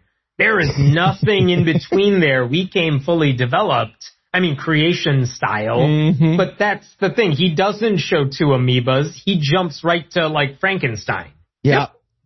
He also confuses himself with the word abiogenesis. And he's like, oh, abio what? And then he has a visual aid to like tap along all 6 of those syllables for us. Yeah, he says, how did abiogenesis happen? And I wrote in my notes, well, I'm glad you asked. It's impossible. Nobody knows.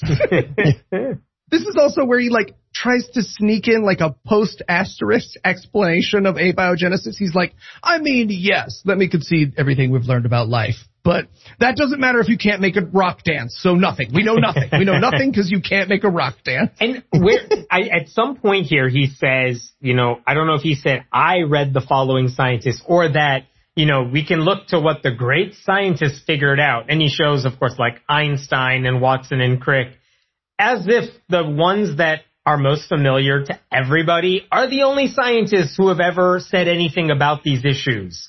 Like Watson and Crick or Darwin. Darwin, like, developed the theory, but he's not like the evolution expert that you would see today because we know so much more now than he did. So to suggest, as he does, like, well, I read Darwin, or Darwin said this. Why are you quoting Darwin who didn't even know about DNA? There are so many people who could do a better job of explaining all this stuff you don't understand, and you're quoting none of them.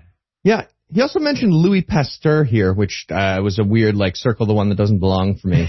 But, yeah. Important scientist. I remember Louis Pasteur talking about the Big Bang. Yeah, exactly. And that actually is going to bring us to our third Big Bang in Frank's definition, which is, how do you explain that there are more than one animal? And then we get another visual aid, a graphic, a really bad one. They're all really bad. A graphic of Noah's Ark. And there's a shepherd with like the shepherd crook hook thing. Yes. And he's apparently telling 2 elephants and 2 lions and 2 rhinos to get on the fucking boat. That's what's happening right here. All of whom, by the way, if you look at the visual, appear to be copy-pasted. You made one, you copied it, you put it in the image, which means these are all very gay animals that are going on the ark. Very good point. Very much I did not internalize that.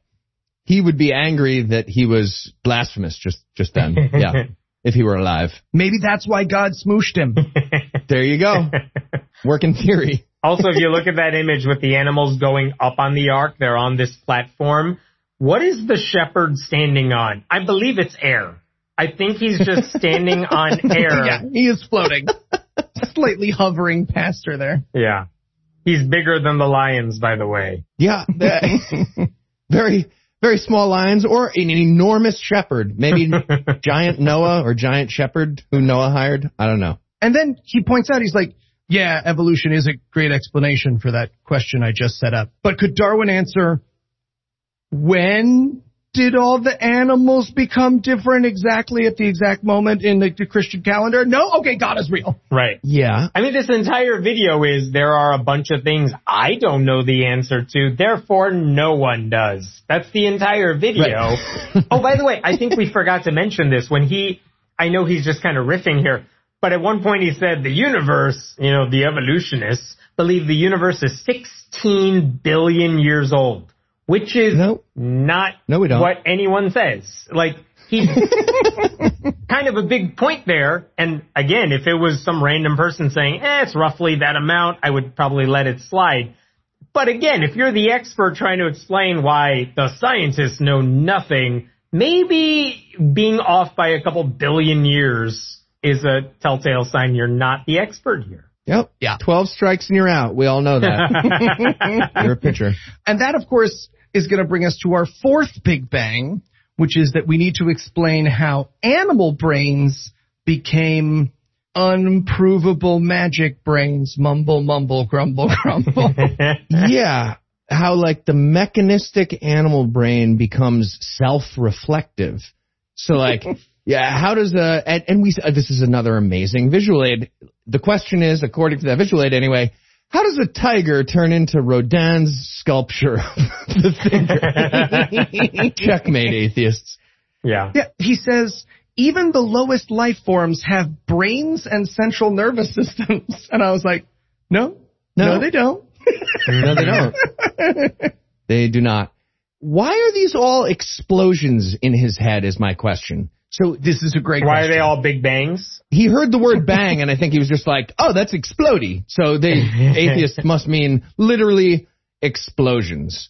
Yeah. That's where our brains came from. They exploded into existence. Right. And just in case you weren't convinced by that, he wants us to remember that animals don't do art and they don't appreciate beauty. At which point I wrote in my notes, how would you know? Like, if Frank caught a dog sighing at a sunset, would he stop believing in God? That's a crazy argument. And there's no shortage of examples of, animals being charitable, helping each other out. They're not just animalistic, quote unquote.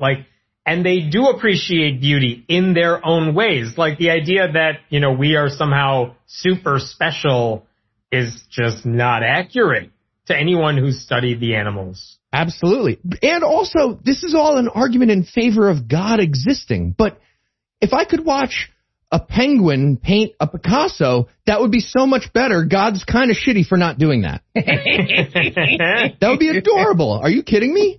There is an image, by the way, of a squirrel holding a paintbrush in the video.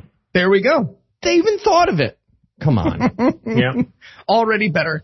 And this, of course, is going to bring us to his final argument, which is not only do animals not make art, but animals also don't have free will and introspection. And I wrote in my notes, I've watched Cupcake Dog, man. Cupcake Dog is definitely introspecting. Again, why an explosion? Like, a lion was just hunting a gazelle and then blam, and the lion's like, what am I even doing right now? This is mean, right? What does it mean to roar? I mean, the weird thing is, I actually think that's a good question we don't have a clear answer to, which is how do we develop consciousness and our thoughts? That might be a good unanswerable question. Sure. But like all the other things beforehand, he just puts it all in this bucket of, meh, I don't have a perfect answer to these things. Therefore, no scientific theory that accounts for this stuff or that is the reigning explanation for this stuff. None of it works for me.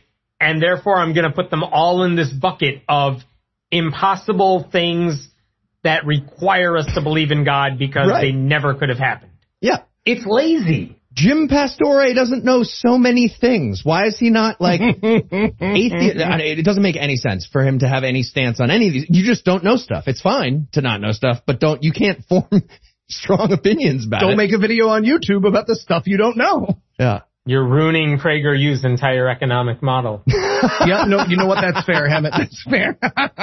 Very good point. And then he closes it out here. He's like, just to be clear, I was serious about all those being literal explosions, just to like anger me. And then he gives us the list again. The physics explosion is 1. The life explosion is 2. The anthropology explosion was 3. And the self-reflective lion who's sad about eating the gazelle is number 4. Yeah. Yeah. Yep. He concludes by saying, next time someone asks you if you believe in the Big Bang, which I want to point out has literally never happened to anyone except a Christian apologist, he tells them to answer which one.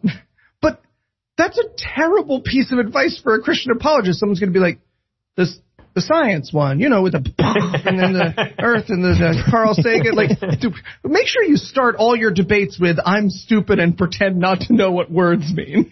Can you imagine going to a pitcher, a professional major league pitcher, and saying, "Oh, you pitch," and of course the person would be like, "No, there's nuance to this. Every pitch is different. You throw very." But no, he's basically packing it all into Big Bang. It's all like one thing that I just don't understand. He, of all people, should understand that, you know, the outside world may not really understand this topic you're an expert in.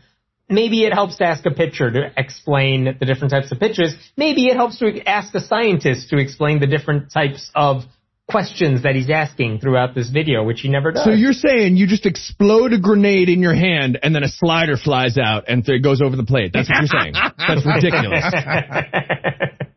That's the only explanation. Yeah. And then he gives us the ridiculous closer here. He's like, so here are the 2 options. And I was like, nope, going to go ahead and reject your false dichotomy right now. I don't care what you say next. False. Unless his options are stop watching this video or continue watching this video. Too late. He isn't too late. I reject that. It's too late to even offer that.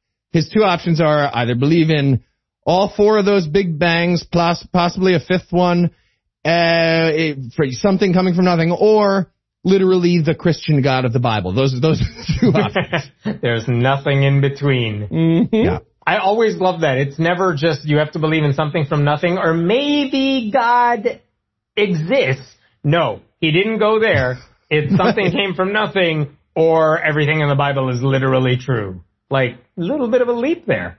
Like, there's a big jump. Yep. And then he says, so when people ask about the Big Bang, be ready with this. Make sure you ask which one. Join Prager University. The end. Smash that like and subscribe button. We're a university. The end. Yep. Fuck you. The worst. It shouldn't be that hard. Honestly, I would think it would be more effective if any of these people with these platforms just said, like, look, there are really good explanations for this, but you know what? There are certain things they can't explain either. Let me talk about that one. I mean, there is a way you could give a video like this that is actually helpful for the Christian side. He does none of that stuff. No, he does really badly for his team. Just stay in your lane and do the unanswerable question stuff and vague philosophy stuff. You make it sound good for Christians. You never really cross any like obvious wrong lines if you word it correctly. No, he doesn't get any of that. He doesn't understand how that whole liar game works. No, not at all. He knows how to explode a ball 60 feet and 6 inches. Yeah. Yeah. All right, so let's wrap it up here. One question, though. As an atheist, which of those bangs is the hardest to defend, in your opinion? Do you have trouble defending one of those in particular? I'm going to go with the introspection one, since this video literally disproves introspection's existence. Okay. Yes, which big bangs are we talking about? I think what Eli's saying, the last one where it's how do we develop consciousness, I think that's the hardest for me personally to wrap my head around. But again, to make that jump from I don't know the answer to, I don't know, God poofed the universe into existence is not a good leap. No, it's not. But also, I mean, I just want to add, because your question was which bang is the hardest to defend. I don't see anyone trying to defend it in the sense that I have a definitive answer that doesn't involve God. It's one of those, I don't think we have enough information to answer this scientifically in a way that makes a lot of sense yet. And by the way, I'm saying that as me, a guy who is not an expert in this stuff. But I mean, that's the thing. If it's evolution and how evolution occurred or how the Big Bang occurred, there are experts who could explain to the best of our understanding how that stuff is happening. That's a far cry from this guy saying, nope, we don't have a 100% definitive answer. The Bible says it's 100% true. I'll go with the one who sounds like he knows what he's talking about. Right. None of them would say, we're not 100% sure, but we do have this and this and this. But maybe also God of the Bible because we're not sure. None of the experts would say that. Mm-hmm. Nope. You know the saddest thing about all this? That video has about 1 million views. Get the fuck out of here. It's very discouraging. 1 million? Okay, well, I think we proved why God's not dead. He's surely alive. Times 4, actually. And huge thanks to Hammett for joining us. We really appreciate it. Where can everybody hear more from you? Every piece of Frank Pastore. Watch the video. You can watch me. Yes! Yes, Hammett! You can find me Get naughty at the end, Boo! Get naughty at the end!